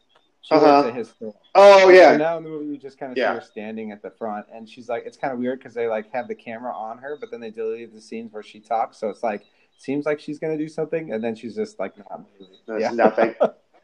What was she from? I forget. Summer School. Sorry. Yep. So she was in Summer School last episode. She was the girl that had dyslexia and needed the. Oh, got it. Yeah. Oh, I remember now. Yeah, I do. Yeah. Anyway, I did that only because she was in the last movie. Yeah, people, and I forgot. Yeah, you go like, oh, hey, it's the girl from Summer School. If you would watch it later on, and it's like, oh, nope, nothing. Well, that's kind of the summary of the movie and the people. There's a cast of a few more characters, and they're all really great. Do a great job. Like nothing seems fake in it throughout the movie with most of the acting. I think it was pretty well done. What else to say? This is one we saw always growing up too for some reason. I guess because even though it's R, it's not like too violent necessarily. Yeah, what is it R for? Well, I think you're thinking like they would put it on like TBS or something because it was easy to edit out the more things where they actually like kill some of the people. Oh, that's because it was gory, right? It got kind of gory. Punk group, and they're like. Yeah, when they kill those, I remember that. Yeah, that felt. When we're talking about like Tales from the Crypt, I remember that. That felt like a Tales from the Crypt style, where they're just like showing them like ripping their limbs off and eating them and stuff. Yeah, it was easy with TBS though, just to cut out that extra whatever that part. And just like show Michael's face and show the sounds, so you knew they were like killing him, and just like keep it on Michael's face watching instead of showing the details. Yeah, it's interesting that they did that because you'd think they would have got a wider audience, and like you're not losing anything necessarily because there's not like a lot of cussing, there's not really a lot of like what was the thing to be like let's make it gory. I don't know. Interesting. I think. I don't know. You'd have to ask Joel Schumacher, but he probably wanted it at the time. He probably wanted to be cool and be rated R, and just like go over the top in a few of those parts and be like, "This isn't just like a little kid's movie. This is a teen sexy violent vampire adult." Yes, this is teen sexy violence. So eat shit, Richard Donner. I know you're the producer, but I'm the fucking director now. I think we always loved this movie growing up. I don't know if it's like the brothership, the brothers like sticking together. Maybe the brothers, yeah. Because even like as Michael turns into a vampire, he's still like trying to help him. But then he like the brother love comes through, and the whole thing of still keeping him on the human side. And it's funny. And we didn't really talk about it that are heroes like the Frog Brothers and him. And it's like there's funny parts and there's still some scary parts and. And we say the metaphor of the stepdad. You don't want a stepdad. Like, fuck stepdads. You gotta not trust stepdads. Also, let's just be honest. It's also because why are they teens and vampires? And they're like going. The Diane Weist even sort of like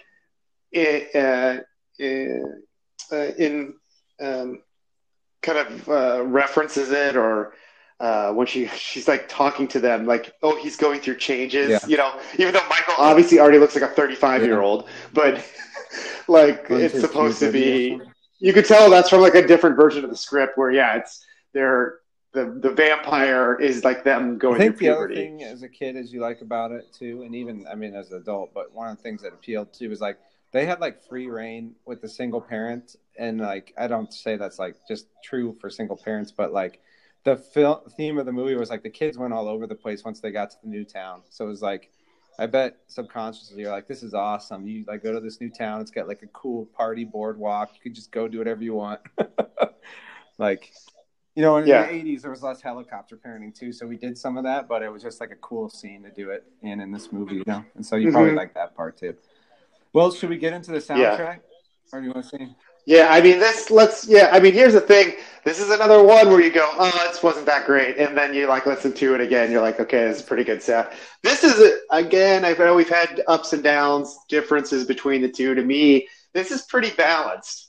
I don't know where you are at. But against my recollection of the movie and then the soundtrack itself, these are on par. And I think we're talking 7/8 in that range. Yeah. No, it's a good one, and it's going to be fun to break into. Total 45 minutes, 10 tracks, Atlantic Records. Just a side note, Thomas Newman wrote the score, which we're not going to get into that. But he actually did the score for Revenge of the Nerds. So that's crazy. I knew that. He was award-winning because he also did Real Genius, Gung Ho, American Beauty, Shawshank Redemption. So pretty good resume, and like 4 of those movies we love and have already talked about. So just a little side note. So for what if we did for 12th episode, Newman's score of Revenge of the Nerds? Oh yeah, that'd be crazy. That'd be interesting. Who knows? Maybe we like Easter egg all over the place. The guy's a real genius, and he did Real Genius. So Revenge of the Nerds. All right, so we get into the songs. You want to just kick it off? Sure. Hard and fast. Let me tell you. Oh shit! It's like, okay. Hey, who comes hard and fast? Teen Sexy Vampires. Michael. Stop! Michael! I don't say anything else but each other's name. Michael. Sam! Stop! Michael! Those are worms, Michael. Michael. All right.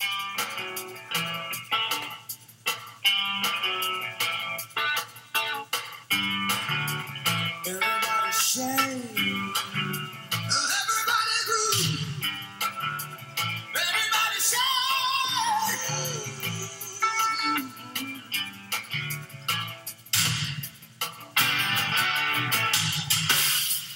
Mary, you're on my mind.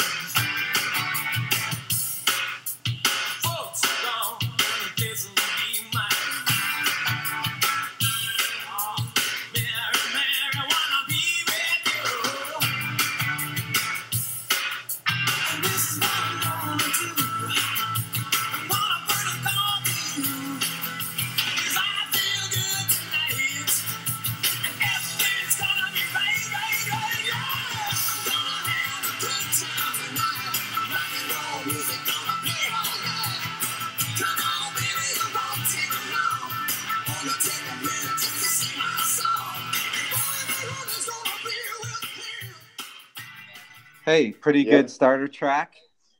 Not totally 80s necessarily. I feel like it's sounding like a rock song almost into the 90s, but it's by an 80s. It really, is. I mean, typical 80s band, right? Wouldn't you say? In Excess. So In Excess and Jimmy Barnes. The song was called "Good Times," and this was like one of the only. There was this one of the to only me. songs that charted. It was number 2 on the Australian charts because In Excess was from Australia. Yeah, I mean it's a great song. So just this soundtrack in general, right? I never got this is like this goth rock era groups. That's kind of why I kind of think of them, where it was like, but it's not. They called it goth rock, but it's not. It's pretty poppy. Yeah, a lot of it. And I just didn't get. I mean, we were too young to. I don't know that like we just weren't into it because we were at that age and we were still liking way more of the poppy stuff. Like we're super poppy stuff. But it's about as close when we would listen to these songs. And so I always will remember this. I never got into like In Excess, or they're not on here, but there's songs. There's bands that sound like Depeche Mode, or some of this that late '80s goth rock is really well represented on the soundtrack. So if you like want to get it, that's what I was saying. It's like it's a sampler of that. What we were talking about last time, that the Summer School was like a sampler of that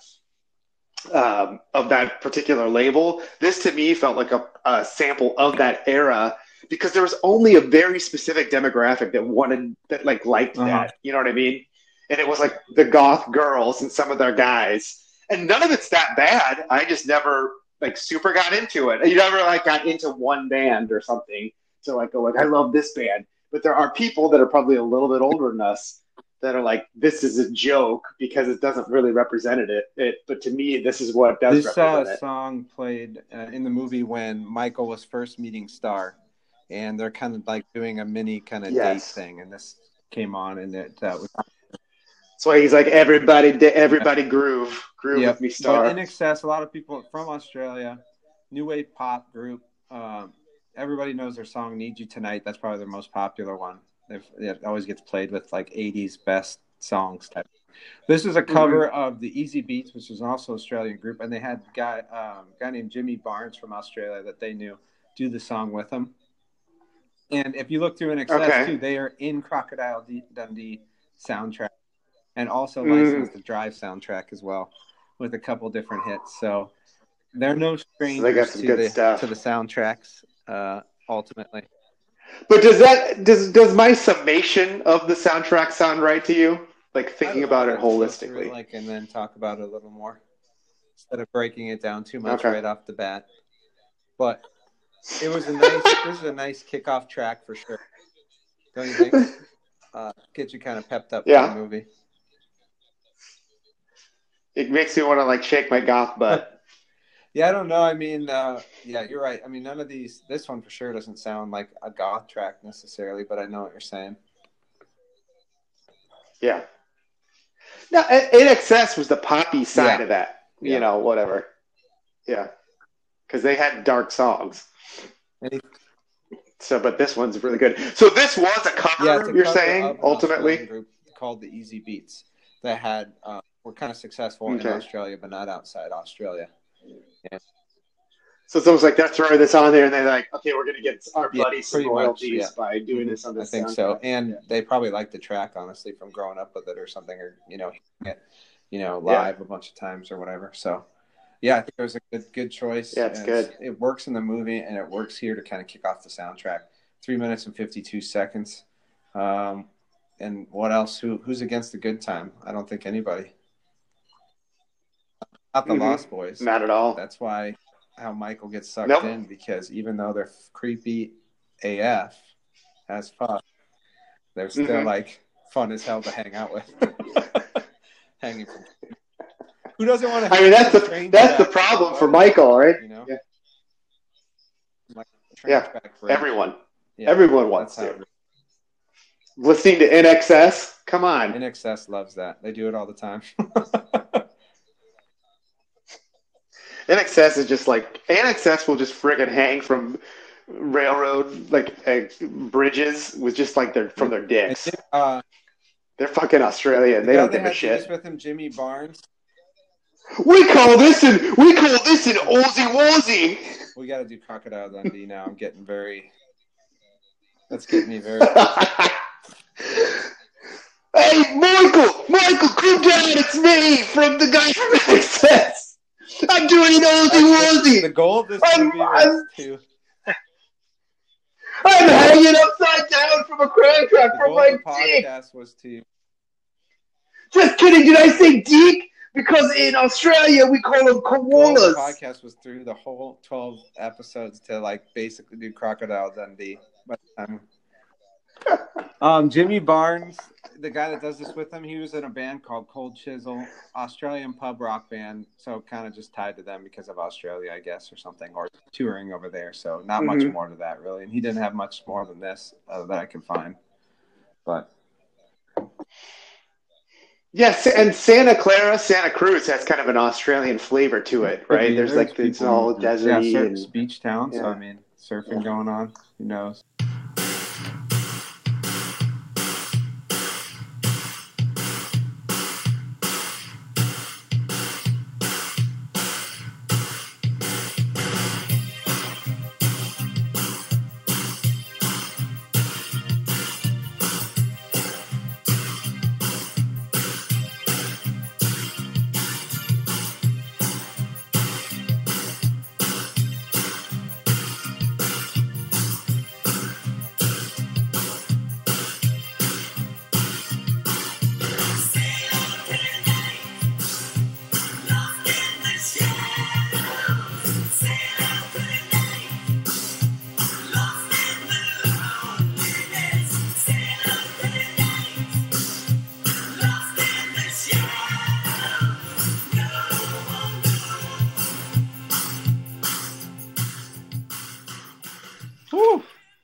Say hello to my night. Say hello to Kiefer. He's lost in the old resort. That was a bit more 80s feel to it, don't you think? Yeah. That made me feel like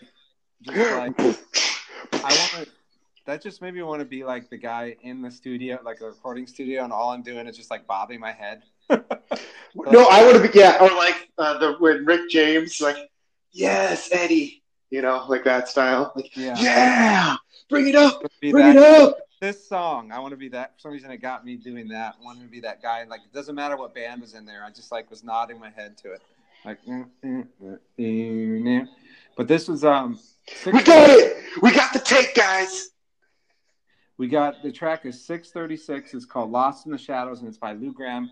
Lou Gramm was the lead singer of Foreigner, which is a great band. Yeah. And I think most people know Foreigner, but they had one tidbit about them is their first 8 singles cracked the Billboard Top 20. They were the first band to do that since the Beatles, which is crazy. It is. Where are they from? Shoot, I didn't write that down. It was in the States, but I can't remember. Yeah. Maybe it was just New York, and that's why I didn't write it down or something. Yeah, just some boring thing. Something different. Dad had Foreigner album? Didn't he have a Foreigner album? Foreigner, yeah. I can't remember the album I got. I got the first one, I think, that had all the Cold as Ice. What's the other one? Just Died in Your Arms Tonight. Mm-hmm. And there's Double Vision, a few others. They're all pretty good tracks, actually. Mm-hmm. But this is why we're saying 87. That last one felt a little bit more. Yeah, little bit. Yeah. This is more 80s here, with the drum production and the other production, yeah, and the multiple layered vocals, in the chorus kind of thing. But then but what part of it is not 80s is why is it 6 minutes long? He doesn't say much more than "Say hello to the night, lost in the shadows" about 1 million times. I'm sorry, is it not "I Died in Your Arms Tonight"? I want to know what love is. Sorry. Yeah, that's okay. Waiting for a Girl Like You. Those are the two. But you're here. Why is it 6 minutes long? That song didn't need to be 6 minutes long. I forget. I went through it earlier, but I don't remember exactly why. But that's the problem with the song. If it was 3, it would have been perfect. But it's 6, And when I was listening to the soundtrack, I'm going, I know we have the award for biggest intro, but it's like, okay, it doesn't really change that much. And No. so then you're just like, okay, I like that beat in the beginning, and then it's just like, but then it just goes on for 6 minutes. So they don't do any variation, so it can't win Willie Hutch long intro award from Last Dragon, because Willie Hutch's long intro was like unbelievably creative with so many different things happening. We can't. I mean, so this is the Foreigner Award for not changing no variation. Stubborn award or something. Yeah, like they wouldn't. I don't know if I know where this one is in the flick. They probably just like walk in somewhere and it's like say hello to the night. But the thing is, it's hard to. I mean, they kick all the soundtrack song in there in the movie a ton of spots, but sometimes it's hard to distinguish because they've got it so the volume's so lowered when they're like on the boardwalk all the time. You know, with all the people doing different games and stuff, they got that.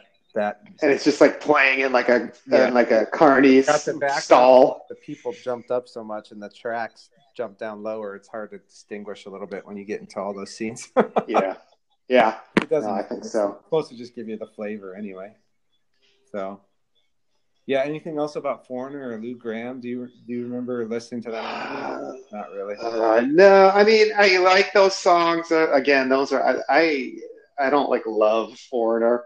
I guess you could love the craft of those songs, but I don't love those songs. Yeah, that's it. Yeah, I like this, and again, I like this. I like this. So I'm not even disparaging this song. I really like it. Yeah, all I'm saying is it needs to be half as long. You're right. It should be 3:40, and it would have been perfect. That would have been a perfect track. As a track too. It's not perfect because of the length, but. So if so you guys get what could you do? I guess with the vinyl, I don't know what you could do to just like skip over it or something, fill the cracks after 4 minutes or something. Record or something. I mean, if it's a record, if we got the audio, we just cut it off at 3:40.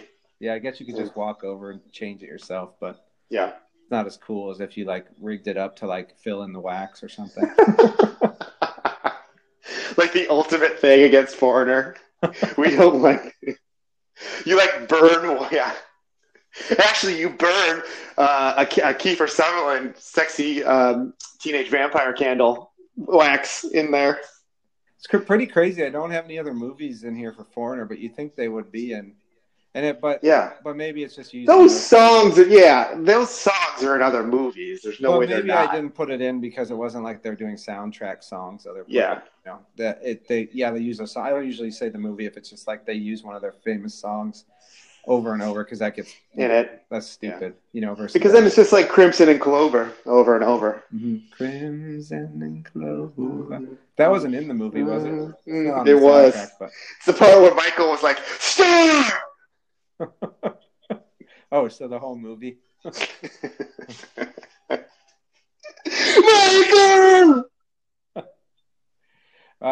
Well, maybe we'll do that later, but the ending of this movie is so great to talk about. We need to do a little bit of discussion. Maybe we'll do that more when we're at the end of the soundtrack. I'm recording this from the basement, and like next to Elliot's guitar and his little amp is like this stick that he obviously found probably outside, but it literally looks like it's got like a point at the end. It looks like a stake. I'm like, is he like finding sticks to come kill me? Because he thinks I'm a vampire. Yeah, well, Carlos in an outdoor camp, and they taught him how to whittle sticks, and he loves it. And there's all these like sharp stakes, like Lost Boys around. I'm like, oh, shit. Did you watch this in the background? I didn't know you're watching this, and that's why you're making these giant stakes. Like that, or like, I mean, the other montage where they're making stakes. Yeah, like the guys. I mean, we said Monster Squad, but probably Monster Squad and the Frog Brothers and Corey Haim could do like a sweet ass movie together. Like throwing a couple of the Goonies. Or a tour. They could do a tour like Gallagher and Winslow. Yeah. Monster Squad, Goonies, and Frog Brothers. That'd be an Lost awesome Boys tour. Oh. Actually, it'd be pretty depressing. Yeah, it'd just be like really sad. To see how they could recast it. I mean, Jason Patrick just comes out bald, but now he's got like a wig on, so he looks like Michael. Depressed, like and screwed up.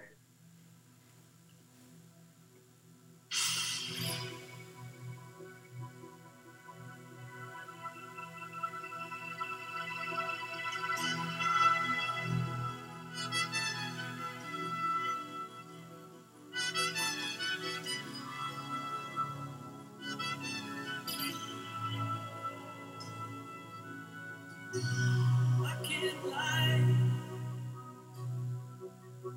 No more of your darling.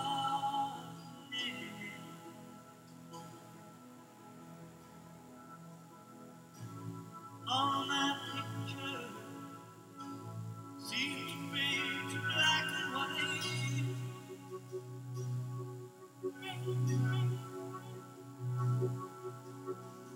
I'm growing tired. In time stand still before me.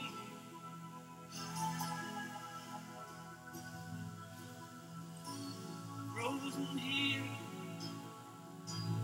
on the ladder of my life.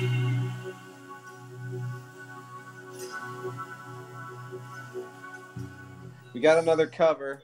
This one's Mhm. song's a little more well known. It's Yeah. but it's our buddy Roger Daltrey again. Mhm. He was also in Secret of My Success, if you remember that, Mhm. with the track, and I forget the other one. The movie we actually did, he was in. But I guess the secret of his success is ending up doing soundtrack songs all the time. Yeah. Because he does quite a few. The songs "Don't Let the Sun Go Down on Me," like a slowed down version. Like, how would you describe it? Yeah. I mean, that's what mellow, it is. more mellow. Yeah, mellow. Which is good. It's like it's like the mellow version of who didn't we do, like the My Love Opened the Door versus the two different versions. Yeah, something So it's like that. Which is kind of cool to have this kind of alternate thing in the track.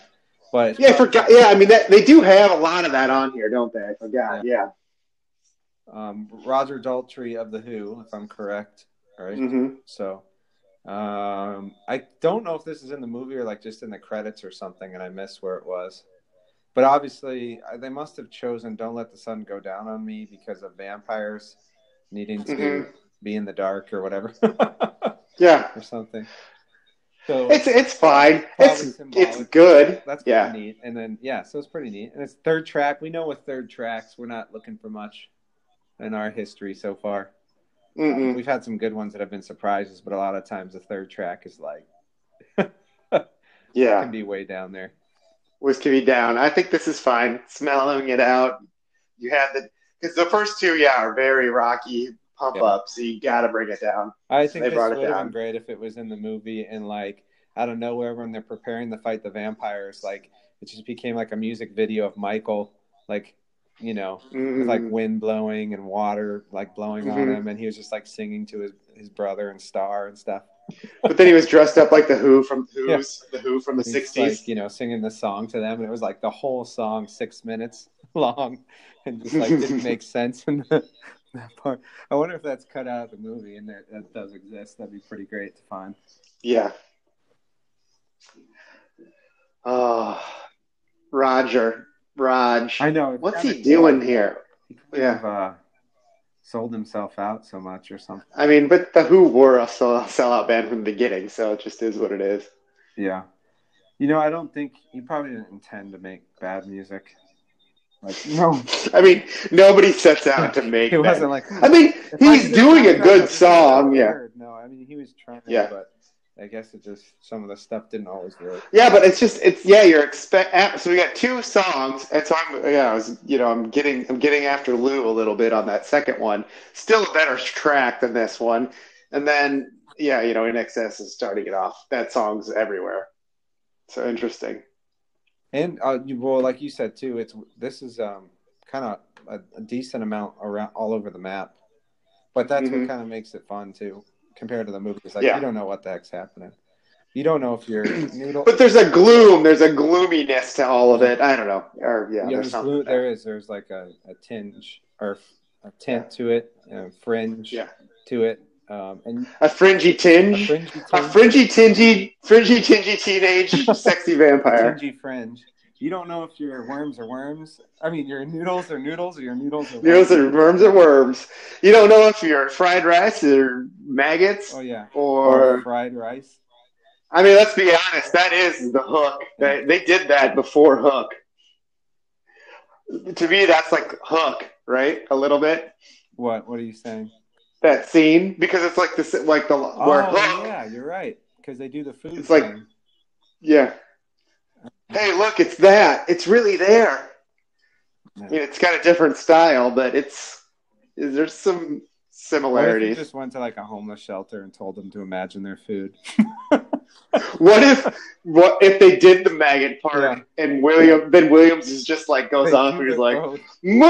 maggots, maggots, real. Hey, maggots, oh, they're so gross. Yeah, I'm a maggot now.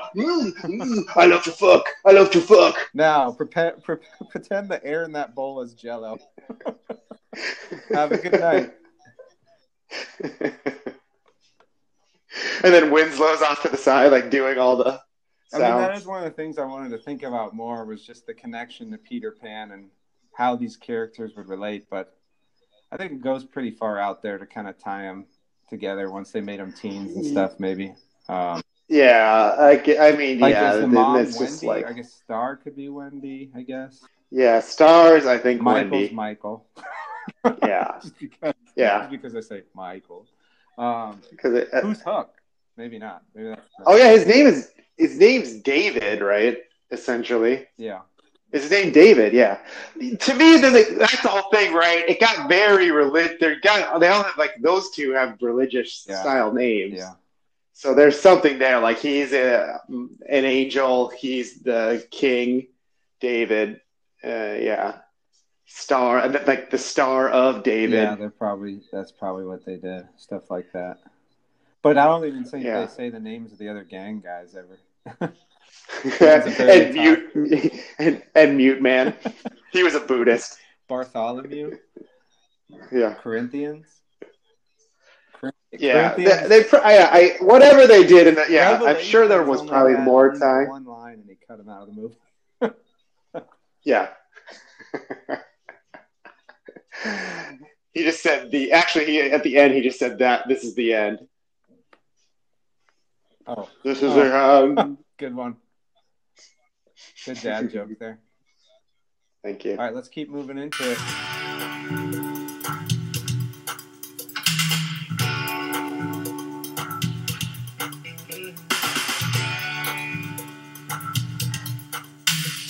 I'm laying out alone, sugar in the Northland, just a whiff of corruption. It's a tip of the iceberg, savory sweet liberty, and a show from the south, shouting from the gallery. Shut it out.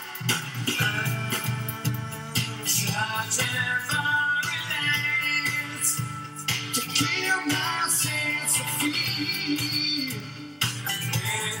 Dark nights and take me through the years. There's no need to tell you what I think is gone. Woo! We got our boys in excess again. With their boy, Jimmy Barnes, coming back, laying down a pretty raspy track called Laying Down the Law. Is this an NXS original? Yeah, as far as I know. I didn't see anything where it was where it said otherwise. Yeah, so not a bad soundtrack track. Pretty good. Another kind of grooving song. Mm-hmm.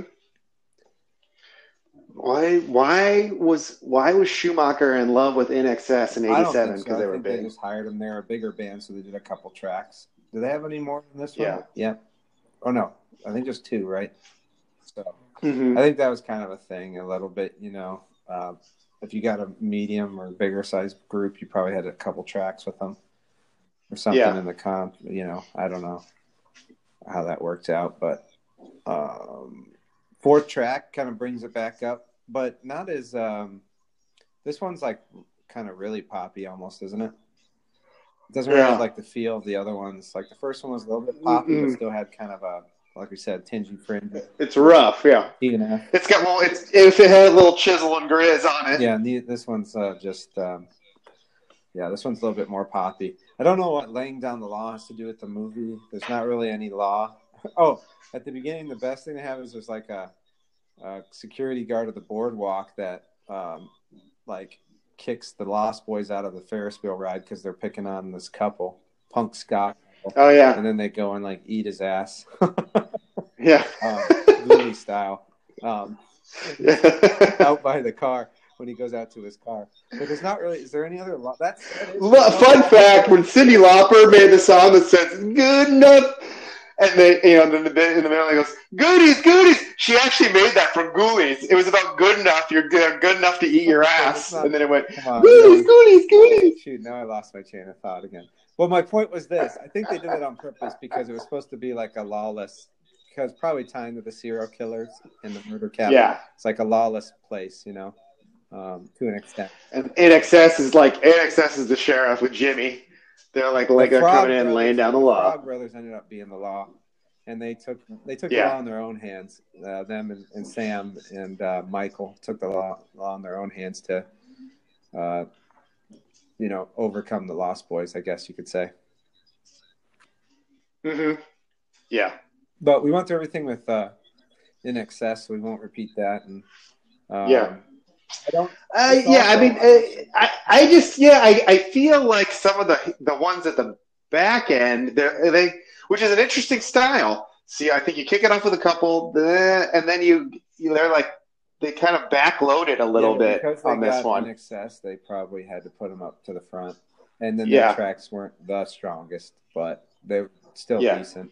And then you think about. I think the first one's great. This one's okay. The Daltrey one's INXS, Foreigner, and the Who. So you had to probably put them at the front. Yeah.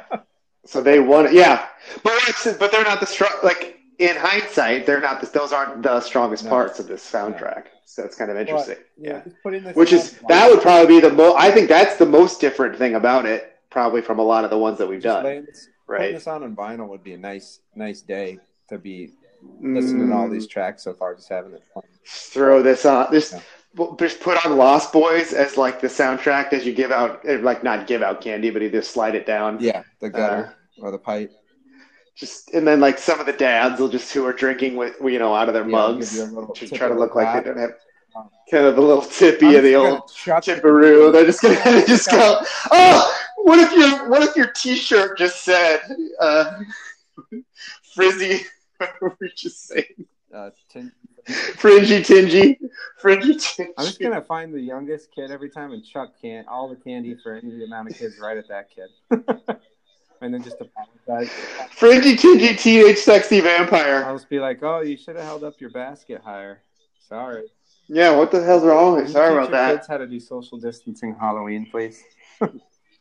Because I just threw this Baby Ruth at your kid's head as hard as I could. Giant candy bars from like the It's Sugar store that's like 20 feet long. Like kills the kid. Kills the 3-year-old. Their legs are all out of it like the Wicked Witch of the West. Could you teach your kids how to trick or treat, please?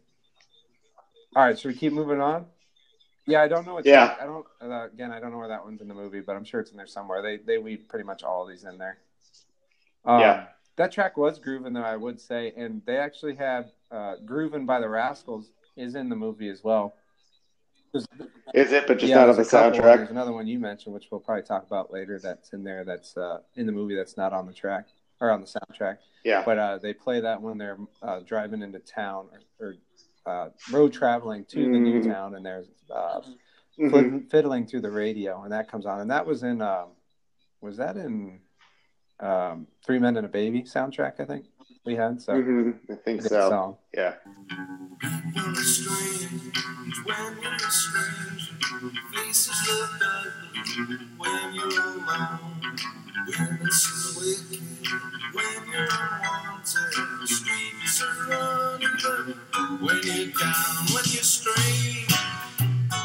Faces come out of the rain when you're strange. No one remembers your name when you're strange. When you're strange. When you're strange. People are strange when you're strange.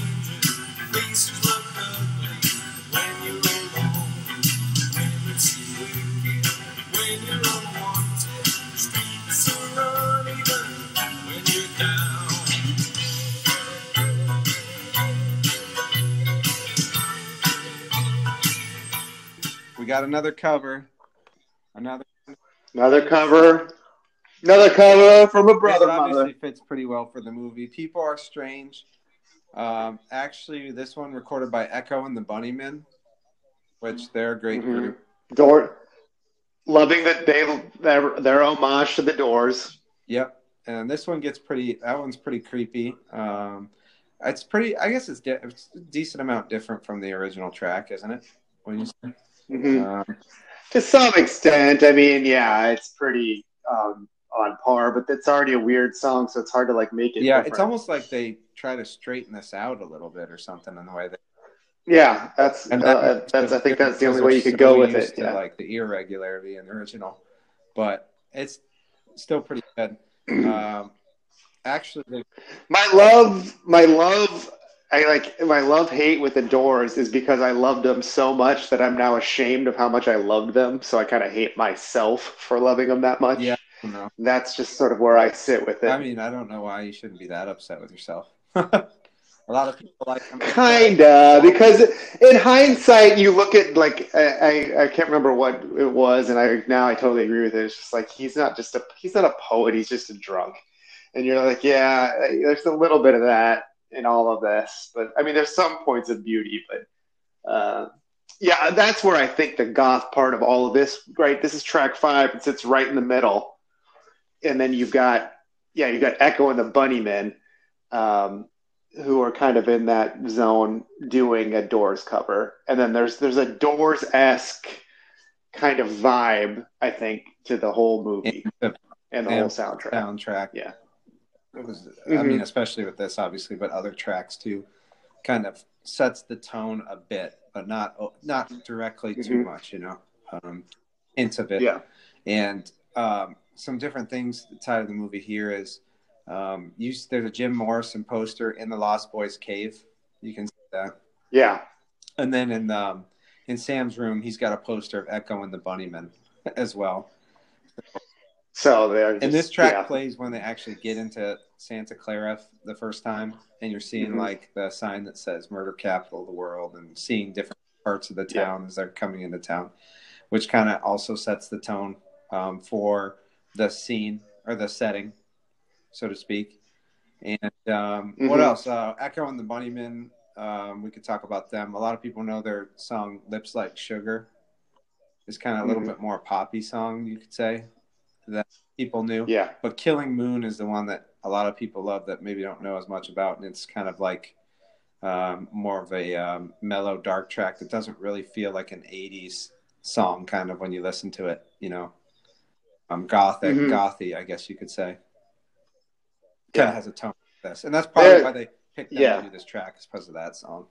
And that Killing Moon has been used in a ton of movies, even up to today, because it's kind of a somewhat timeless track the way it's done.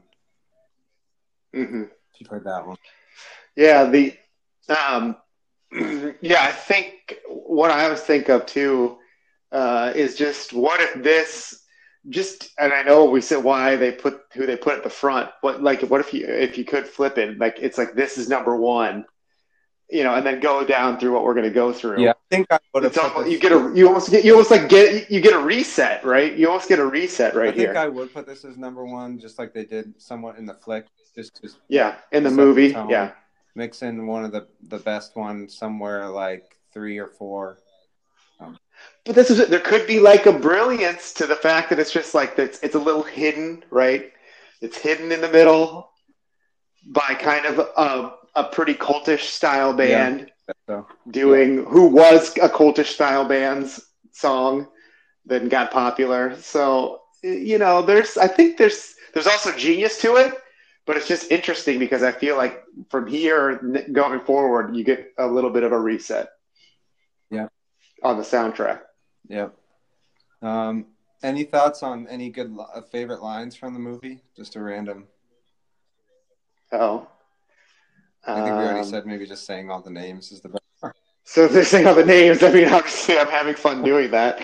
I'm pretty sure the frogs have a couple lines, but yeah, I mean, they're like, eat dead bloodsucker. I don't know. He's like, what else does he say?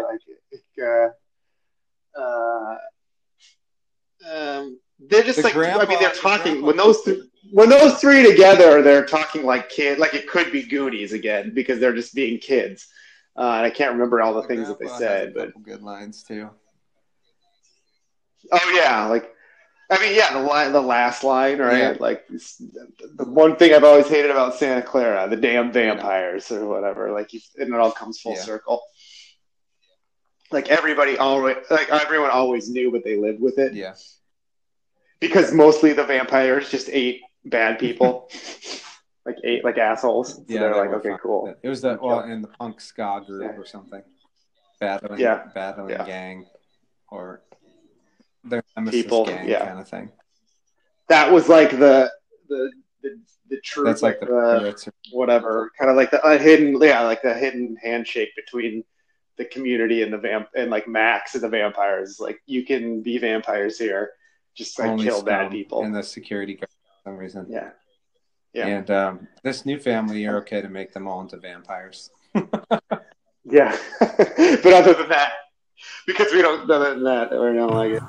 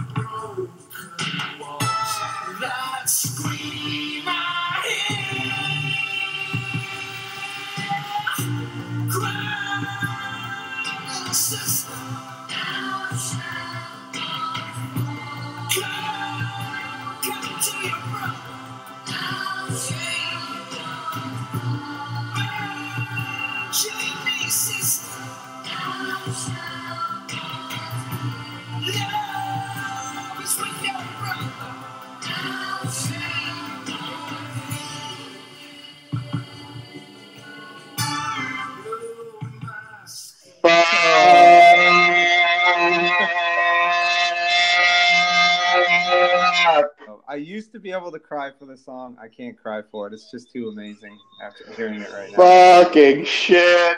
This is the best. This is the reason we picked this movie for sure. Probably this soundtrack song. It's probably. Oh my god! It's on whatever Rushmores we have. I swear to God, it's gotta up there. Say it's the best. Like Halloween horror soundtrack song, right? Of all time. I mean, every time I hear it, I can't. This is one I'm not turning it off. I'm not turning it off if it comes on. If not the best 80s soundtrack song of all time. Oh my god, you're putting it up there? I mean, it's so fucking good. I'm putting it up there until, we think about the other soundtracks we've done and say if any one of them is better, or we do other ones and say any of them are better. I mean, what could you say of all the ones we've done is better than this song? Now, I know you're going to say party, all night party for the nerds. But, oh, man, I can see that. But I don't think musically and 80s wise, that song is as good as this. But it's just different vibes. It's different vibes. But this is so 80s. It's like so amazing. The choir, the children's choir, I don't know. The intro, they had the long intro. Or decently long intro. Holy shit! Yeah, we don't even need to listen to the rest of the soundtrack. This thing's fucking done. Night. We're out. Yeah, but it's just so. Again, that's what I was saying. It's this when they reset with People Are Strange, and then you hit this. This feels like a 1-2 combo of a different soundtrack from what we started at. It is pretty cool. It's kind of like they're doing the movie Psycho, like they're doing a Hitchcock on you or something. Yeah. They set it all up like kind of like a little. Oh, we're just In Excess Foreigner, Yeah. The Who. Everybody's like Nope. a little happy, and it's like, nope, you're getting murdered in the shower, mother. Yeah, you're fuck you. Everything's over. Sister. Yeah, I don't know. He's just like I also like the way he's singing it. Yeah,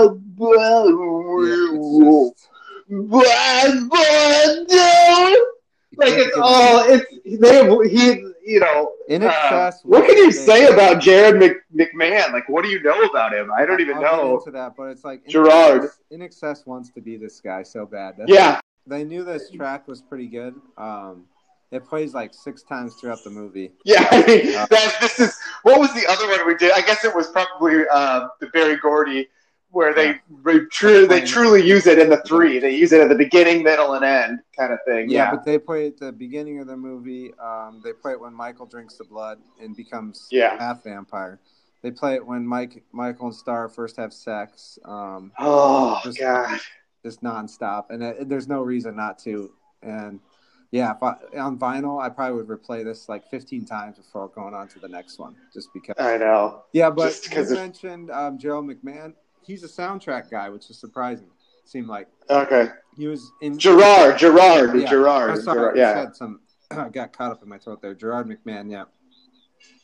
They got Fast Times. He's done Fast Times at Ridgemont High, All the Right Moves, The Lonely Guy, and Hard Bodies. See? Obviously, Hard Bodies being the best one. I know. Have you seen Hard Bodies? No, I mean, isn't it like where they go on like spring break or something? Something like, but they're like older or something. I don't know. Yeah, I kind of seen part of the movie before. I can't remember all of it, but it's. I have. Yeah. I think I remember the whole thing though. That's kind of weird. Is like they're from Iowa State, or they are. Oh. They like say that in the movie. Oh, that's it. I remember that was like a thing. Yeah. But no, yeah, this is pretty much his best track. Well, obviously, because we said it's the best track of the 80s, potentially, but it's like his best track, and, the other stuff was decent that he does, but this is pretty much it. And this, actually, Lost Boys, they make like 3 other movies, and this theme song carries through, and there's like a TV show, and this theme song carries through. Oh, yeah, no shit. Yeah, I mean, because I think a lot of people probably know this one, right? I mean. Yeah. Is it a time to talk at all about the ending of the movie? Like the fight scene? Anything? Sure. Okay, just because I think that encapsulates the movie pretty good. Anything you want to talk about there you can think of? I mean, so many. I don't know. Just like when we go on vations where we like rent houses and there's like rafters like that, I just am like thinking there's just some vampire like having fights in it. You know what I mean? Yeah, probably. And like, especially too, if there's like a hunter and they've got horns all over the place. Yeah. I put up a set of like antlers we got at like a vintage store in Clay's room, and I bought them just in case, like for vampire backup, so I can like grab a vampire and just like stab him onto those horns. So I mean, the main thing that sticks out. I shouldn't say horns, but yeah. And that's classic. To finish it off with that, I would just. And the grandpa comes in too, right, with the car and on the background, it's like the whole thing is he knew the whole time, and he comes in to finish off Max as well. But I think that's probably as close as you get to remember. Like, even though they made him teenage sexy vampires, when David Kiefer Sutherland is like dying, he looks like a boy because he kind of loses his vampireness. Well, I don't, and I don't want to ruin it for you, but. They say that I guess he doesn't die. Like, that's why. He doesn't die in the movie. When they do the sequels, he comes back. That he actually didn't get killed. Yeah, I know. Okay, whatever. Somehow, I don't like, none of that exists. The antler doesn't go through his heart or something. And so, but it's not Kiefer Sutherland in these other movies, right? I don't think so. Yeah. So then, who gives a shit? Or like the comic book series 2 or something. It goes off that. No, bullshit. I don't care. But then don't even tell me that. So he I don't know. I guess I thought if you kill the leader, but he was a full vampire, so he'd still be a full vampire. And he goes off and then starts another, set of lost tribe. Yeah, okay. Tribe. That's. Okay, so fuck that. But what I'm saying is that's what's heartbreaking about it. Sorry, in the movie, let's just say he dies because I don't want to ruin that. But I mean, so he does. But anyway, the movie ending, there's like a foreshadow by Corey Feldman, the Frog Brother, like when he's explaining killing vampires, he's like, sometimes they explode, sometimes they, go quietly, and like when they kill in the house, when they kill each vampire, like that's what happens with each one of them, which was kind of cool. Yeah, one explodes in the bathtub. I don't know. It's all kinds of crazy stuff going on. Yeah. And you get to see the little boy as the vampire too, which is kind of big. Nuts. Yeah. Yeah. So I don't know. It's kind of funny because it's like Home Alone setup, Yeah, it is a little bit. Setting all the traps up for vampires, and then I guess some of them work, or a bulk of them work, huh? But honestly, a lot of them just come down to like sheer fighting or something. Yeah, it does basically. Can we overpower them enough Which to like is better stab them? because it's not like they're gonna act like Home Alone guys and be like, "Whoop! Yeah. I slipped down Whoops! I got a fucking water. Oh my god! I got a tarantula on my face. Now there's a stake in my heart. Well, this door handle's so hot. Now I gotta. Yeah! Wow! Whoa! Anything else to say? I mean, obviously, this is the most epic track. Yeah, it's actually going to be Stamp It, My Patrice. Woo! Track. Mikey would have sex with this part of the record. That's not was the original Patrice. Patrice was just like your crush. That's right. And now you've turned it into something nasty. Yeah, something dirty. I like that though. That's a good one. Stamp It. Don't you think? What about Jamie Gertz and this track together? Well, yeah. I mean, if this song was playing and you were in the cave with her with like a poster of the Doors behind you. Holy shit! That's probably the only reason I am married to Laura is because we did actually reenact that whole scene. Yeah, actually Star. Yeah. She's like, you thought I was Jamie Gertz? Look at this birth certificate. Yeah. Star Gertz. Yeah, she's like, my name is Star. Star Jensen. All right, should we go to the next track? Yeah. It's hard to move on. I mean, I don't want to. I want to just go. You should just play the other track, and let's just play this one again. All right, we'll play it twice, but then we'll talk about the real track. No, don't. Okay. All right. Okay, but do. Maybe I will. You don't. Yeah. Nobody knows. Is it worms or is it noodles? Or is it noodles? Is it maggots or is it fried rice? Fried rice. Yeah, I think so. Okay.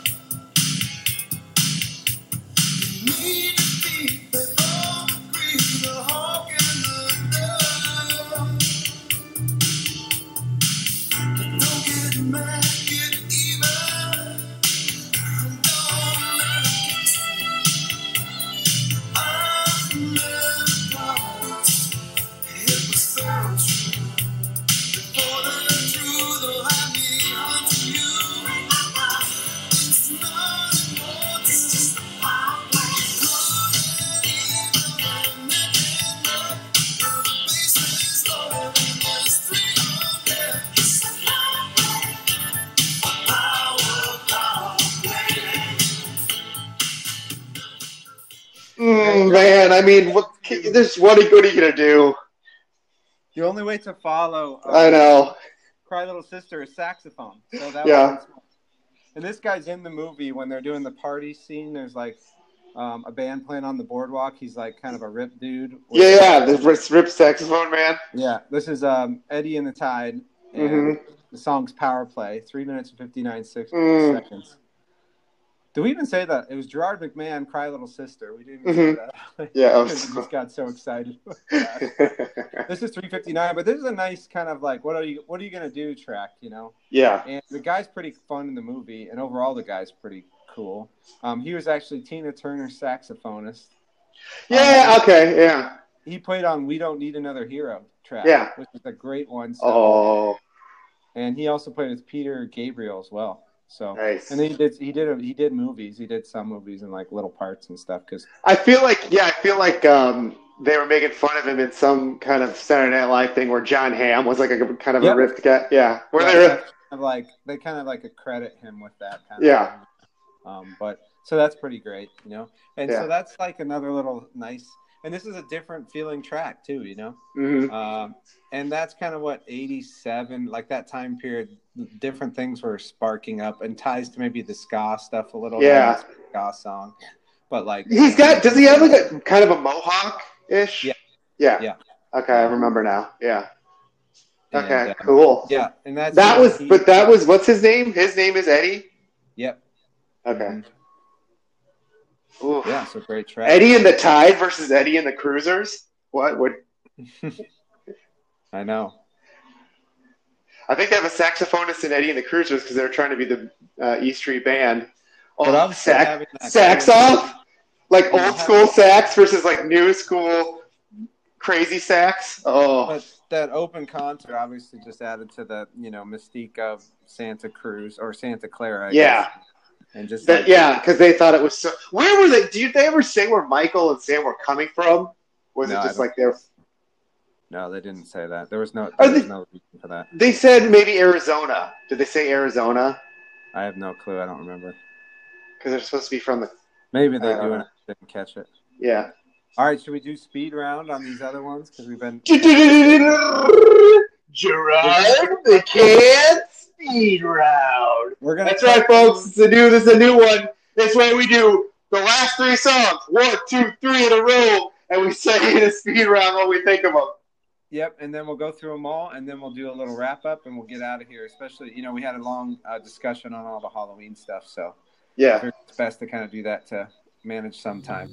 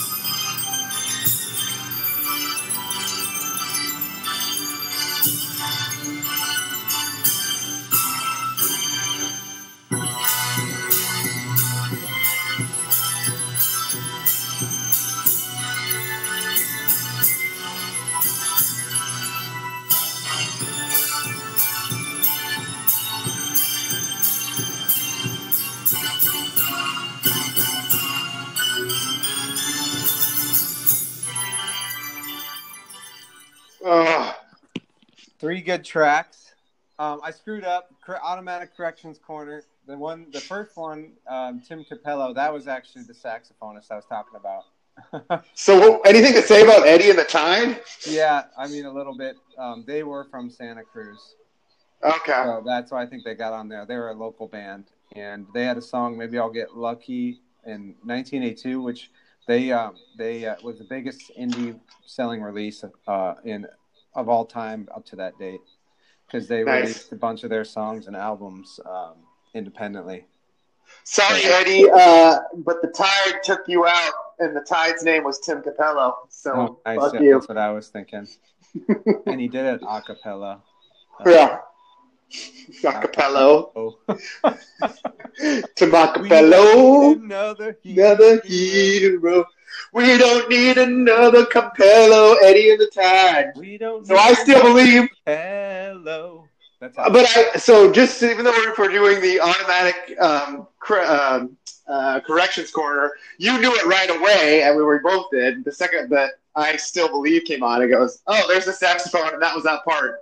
I was just tired. Yeah. And I heard the saxophone and the Eddie song, and I was like, jumped on. I was excited for the saxophone. I gotta be. But then it's so much more prevalent in this one, the I Still Believe. It's a little bit like poppier song. It's a poppier and it's got weird songs. Yeah, it's got like weirder parts to it. I think the last 3. So let me just go through them one more time. So it was we had announced Eddie and the Tide. Power Play already, 357. Then the next 3 we just played are I Still Believe by Tim Capello, Beauty Has Her Way by Mummy Calls, and To the Shock AKA David Bowie. Yep, that was that song. And then To the Shock of Miss Elise by Thomas Newman, which was really like more a score track. It's a score track. All 3 and 4 of those, again, were just like random songs, not like just like the rest of the album, kind of, that does they all have kind of like that odd feel to them a little bit, like alternative goth kind of feel-ish. But I think, after hearing everything and then having all those come to fruition, this is like we said, a pretty strong soundtrack, because getting such a good mix of what we've been saying, all the different kind of tunes, especially for 1987. Yeah, Mummy Callis then. So, right, we got Tim Capello, that's the sax one, and that's got weird sax. It's got almost, and it's got that weird bass line. It's got like what would kind of become like Red Hot Chili Peppers Primus style, I think a little bit later on. And then Beauty Has Her Way. The Mummy Callis is just a blatant ripoff. But do you know anything about Mummy Callis? No. We could say? No. Mummy Calls? No, I don't. Oh, it's Mummy Calls. I'm saying it wrong. Yeah. Mummy Calls is the band. Okay. So then, but he just like he just sounds like Bowie. He sounds like 80s That's Bowie. Why I don't think I'm 80s Bowie. Yeah. I think this track was kind of like their famous track of anything that they were able to be on this, because it is David Bowie, and that's like the only thing that kind of got them some popularity, was like them clinging on to this movie, probably. Yeah, because that makes sense. They were probably just too much little David Bowie, but not really David Bowie, I think. Yeah, but then and then they went over the line on this one, and then everyone was like, "That's a David Bowie song," and they're like, "No, it's Mummy Calls." Yeah. And then the Newmans, I don't know. I like the Newmans. I like that they ended it with one score. You don't always see that. That's bold. Yeah, I think they it's that. Yeah, they gave a tip of the hat to Thomas Newman by putting one score song onto the soundtrack, even though there is a score, I believe. And maybe if they would have done that with Danny Elfman, And this is the carnival. Yeah, it's there. You're leaving the carnival. Yep. It's the weird carnival song. And they played the movie at like one point when they were just on the boardwalk, chasing Star or something through the boardwalk, I believe. So that's what I'm saying. Like, if you think about this, if you go 5 to 10, you're just like in such a different world than from 1 to 4. It is. It's a different soundtracks, but I like that. I like we're saying. Yeah. I think like when you're listening to it here right now and just kind of highlighting the tracks, it's a little different than if you had this on right now for Halloween. And getting 2 different feels like on Saturday. I mean, that's just this will get. I think it's getting on. I think I'm putting the speaker outside. Everybody thinks they're like cool because they put on Ghostbusters, which is a great one. But if you put on Lost Boys, you're right. There's somebody, and then the shock of Miss Louise comes on. Like, first of all, it's just kind of actually scary. Just and Yeah. and then you go back to Cry Little Sister, like, Oh my God! great. End of the night.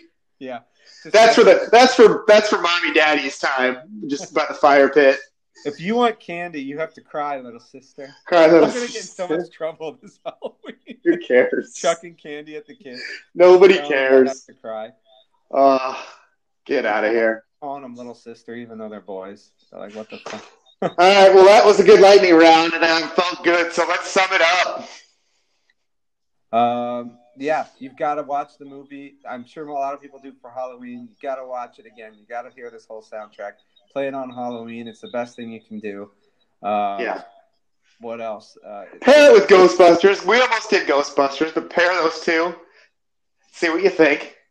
Yeah, and we might do Ghostbusters in the future, but it's a little more popular, so we decided to do this one first. Yeah. It's got the brothers connection. Mm-hmm. It's got being a kid and being able to do whatever you want kind of feel to it.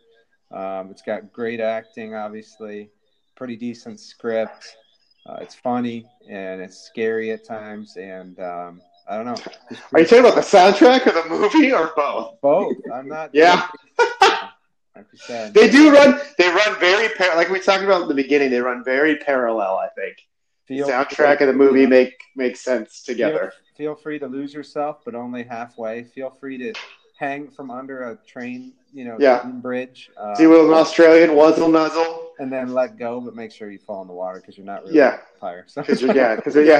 Just be really careful because you're actually not a vampire. Everyone out there. Be mischievous on Halloween, not too mischievous. Turn into a wolf.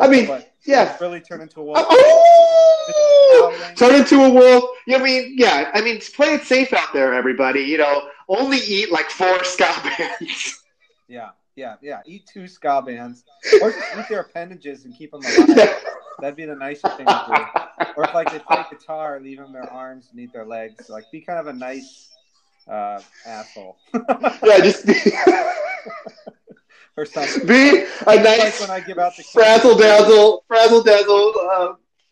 teenage sexy vampire. Even though I'm chucking the candy at the kids, it's like the best candy you can buy. Yeah, it's like really good candy. So and then you rip their arm off under a boardwalk to the shock of Miss Louise. And I hand them the arm back. So yeah, the whole point. There you go. But you've taken the arm and you put it in the cotton candy mixer, and you give them back their arm with cotton candy on top.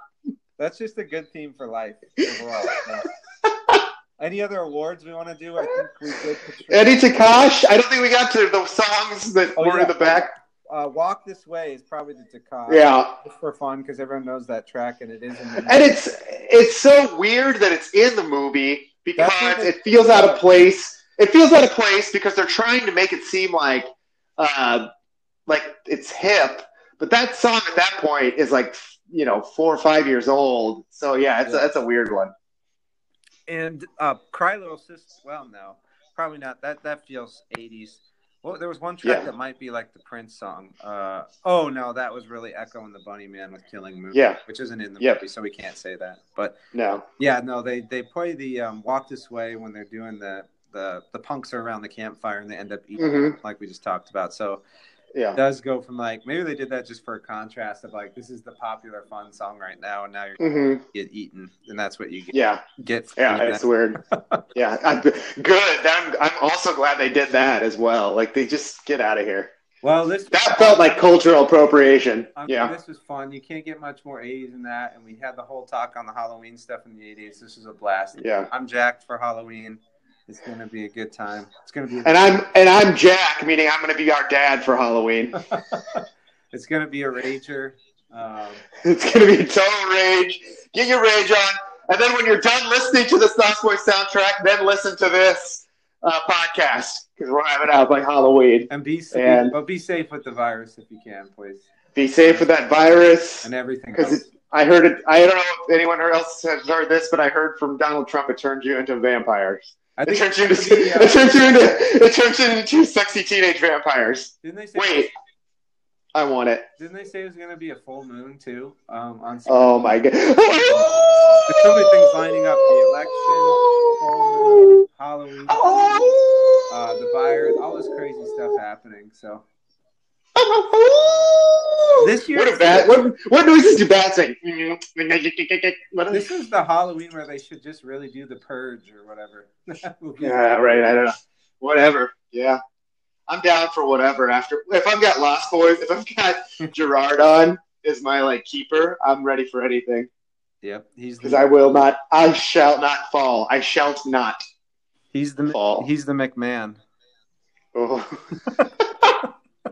Not the McRib, because he doesn't.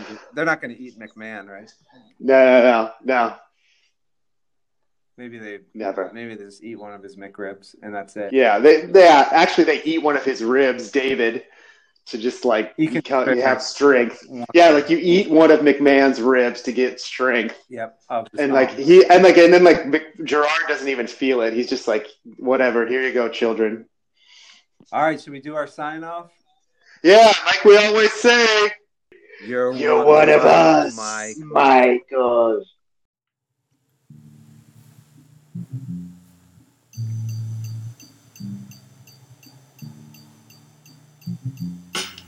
Suicide into suicide. Suicide into suicide. Suicide into suicide. Suicide into suicide. So you wanna die? Commit suicide. Dial 1-800-cyanide line. For us, right? Yo, it ain't worth it. Put a rope around your neck and jerk it. The trick didn't work. Your life was fucked up from the first day of birth. After watching Jackie Gleason walk into a precinct, gun down a captain for no fucking reason, and get some LSD or a drink from the bar. Get behind your wheel and crash the car like Desert Storm. Got bombs for the war. Confront an alligator, let it eat your raw.